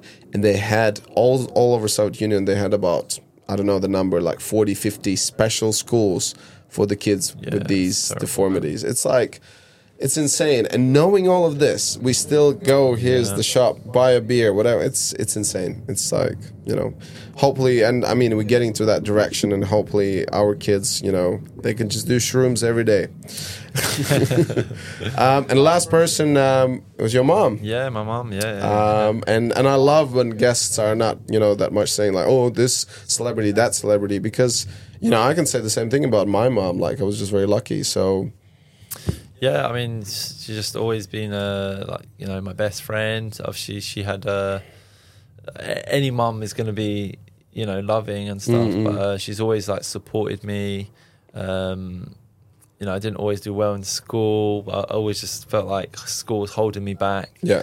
And she's just always been there to support me and, just make me feel confident in my decisions, and sort of being like my advisor in many, many different subjects. So, Did you have other siblings? Do you have other siblings? I have an older brother, younger sister. So we're all like super close growing up and stuff. So we've always had like a nice, loving environment. Again, thanks to my mum and dad. My dad was obviously, he was a huge inspiration growing up as well. But my mum's just, she's just always been there. I could talk anything I need to with her. So yeah. Yeah. And Sheniz Ismail, shout out. Hey, what's her name? Sheniz. Woo, Shanice. And she's, what is her background, where she's from? Cyprus. From Cyprus. Yeah. Mum and dad both from North Cyprus. Right, so they moved here, and then had you guys, or? They're I'm second generation, so my grandparents moved here. Right. Moved to Hackney. What are your siblings doing? My brother I think he's changing jobs. He's studying to be a psychologist at the moment, so he's gone back to school for that. And then my sister's recently had her second baby boy, so she's a full-time mummy. Right. Yeah. Nice. So big family. And how is your family reacting on you, like being this big stunt man? They love it. And I saw in this movie. Did you get killed in this movie again? Yeah. That's like, when are you gonna? My nephew always messaged me, "Oh, you got killed again." You were like 2 seconds on the screen. Yeah, you never want to talk about work, but I kind of like just obviously my mum loves it, so nice. Yeah, it's nice to share things. I try to. Instead of them asking me, I'm like, oh my God, I was with Henry Cavill or Tom Cruise today. And, rather than them like, oh my God, like, I saw you was with him. So, yeah, it's cute, isn't it? That is you take it for granted and, like our industry is incredible, And I also think it's open to interpretation of what you want it to be for you, Yeah, so, that's I love that, the way you say that. I love it. And like when you mentioned about the school and it's how crazy to even think about that school at any point is the right way, or this is how it should be.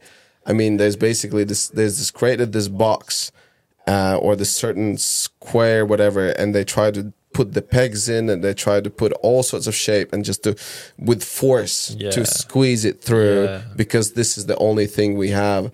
And I was very lucky in school because I could just talk my way through. I could just always have a discussion.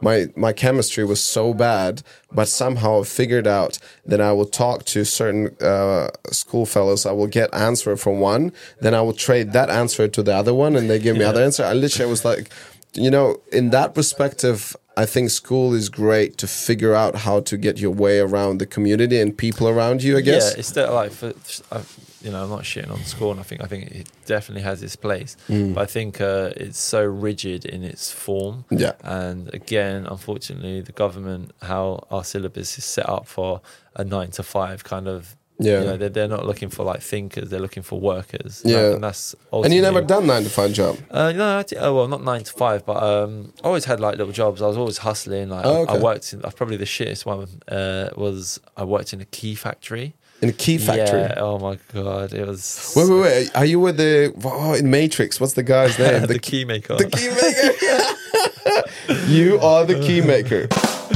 Hey! Yeah. But yeah, I was like, I probably did that for like maybe 3 weeks. I was like, I can't do this anymore. Jeez. But I was always like hustling and trying to make money here and there. Worked in M&S, like I used to do... 6 a.m. to 12 a.m. shift. So I didn't have to deal with any of the customers and nothing like that. And I was doing like the operations, so like all the deliveries and things like that. So that was quite cool.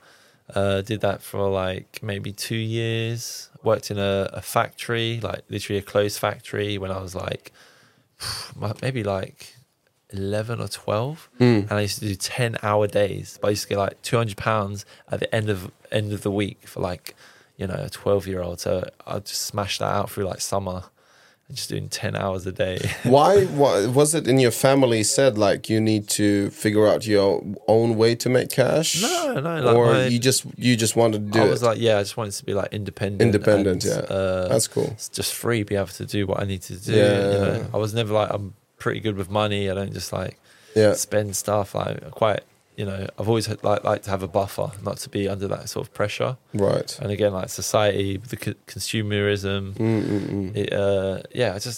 I don't know. I just always had a different look on what I needed to be able to do what I want to do. Yeah. You know what I mean? So obviously we don't always want to go to the studios, and you know, it can be taxing working in the film industry for sure. But what it gives you in return, it's like you've got to balance that out, you know. Which is why I like what your philosophy of just, you know, packing up, going to Bali for a couple of months. Hey, that's good, man. I love that. I just love variety. You know, this is about me. I mean, like staying in Bali for 6 months, I start missing, you know, this. I start missing the stunt industry and all that. But then when you go there, just after like you've been working your ass off and stuff, you're just like, yes, that's what's up. Just chilling on a surfboard and stuff. And I think, we all, you know, I believe we in our DNA, we are gatherers and travelers and what they call hunter-gatherers who move around, who just don't sit in the same spot all the time. Because changing environments, that's the only way you can develop and open up your mind. Your horizons, Exactly. 100%. Exactly. So we're almost done, but before that, I like, for me, the most vivid memories of your performance was The Mummy. Yeah. Oh yeah. Yeah, The Mummy, where you're on desert fighting Lucy cool. Cork. Yeah. I was just working with her. She was on that film with Scott Adkins. Yeah. I will put a little photo. Me and her were standing in a elevator, dressed up as a like servant. I don't know, like people who work in a hotel. What do you call them? I was concierge, and so she's my sidekick, I guess. But dude, that was 6 scenes. How long it took you guys to film it in that desert? So we've done like rehearsals and stuff. Yeah. I came up with the choreography, changed a whole bunch of times. I think it was maybe like a week. But we shot it in Namibia. So again, like crazy location. Like the desert was absolutely beautiful. And we would film first thing in the morning and then sunset and sunrise. So that was like the times to film. So we missed the crazy hot like part of the day, which was amazing. But that was a goal. They wanted to show the sun that it's kind of going up or going golden, down. The golden hour, I suppose. Yeah. But it was crazy, man. That's like super surreal. We had Wade Eastwood in the helicopter, like filming. So like, okay, guys, it was good. You know, shout out to Wade Eastwood. Wade Eastwood, absolute G, absolute legend. Yeah, and he would just be like in this helicopter, like flying above us. Because they had the top shots and everything. Yeah, giving us directions and stuff. So cool. And then we filmed it obviously like handhelds and stuff like that. And it was just like an amazing experience. And to do that, it was like, and that is something. Where else are you gonna do this? What other play like? You would need to put your own money in. Here you are making cash in this really exotic location. And just being, that was the first time I met Tom Cruise as well. Oh, really? So I got brought in. I had to do like a little, what can you do with a stick kind of thing. Done a few tricks with it and all that. And then Wade brought me onto set, and like we hadn't started shooting on nothing yet. And then he was like, "Oh, Tom, this is Erol." I was just like, "Pleasure to meet you." And then like the director was there, Wade was there, Tom Cruise, and myself, and I was just like, "This is pretty cool." What was your first impression when you met Tom? He was like, it was literally just us in the room, so there was no one around. Yeah. I think Tom Cruise is an absolute legend. He's been super cool every time I've met him. He knows what he wants. He knows how to get it done, like how to perform it, but he's just very particular about everything, like the lighting, the makeup, all that kind of stuff. Like obviously he's got his ego, but that's fair play to him, man. Like and he wants to do all the stunts. He's a genuine stunt action hero, like the best out there, really. we can't really fault him for that. Obviously, like he has his moments, like every actor, and obviously he's like massive Hollywood actor. Yeah. So he's gonna have his ego trips, but that's why Wade's there to you know, simmer him down and get control, and, or you know, because sometimes he wants to do stuff that's like, whoa, you can't do that. Like when we was out in Namibia, there's a scene where he's like climbing like down the mountains, and he was getting a bit closer. It's like, well, you can't go behind this. That's it. There's no, you know. So you got to have the enough authority in yourself to be like, no. That's you know, where he might be like, no. He said no. Did you hear ever that he would say to Wade, "Nah, man, I know what I'm doing. Shut up."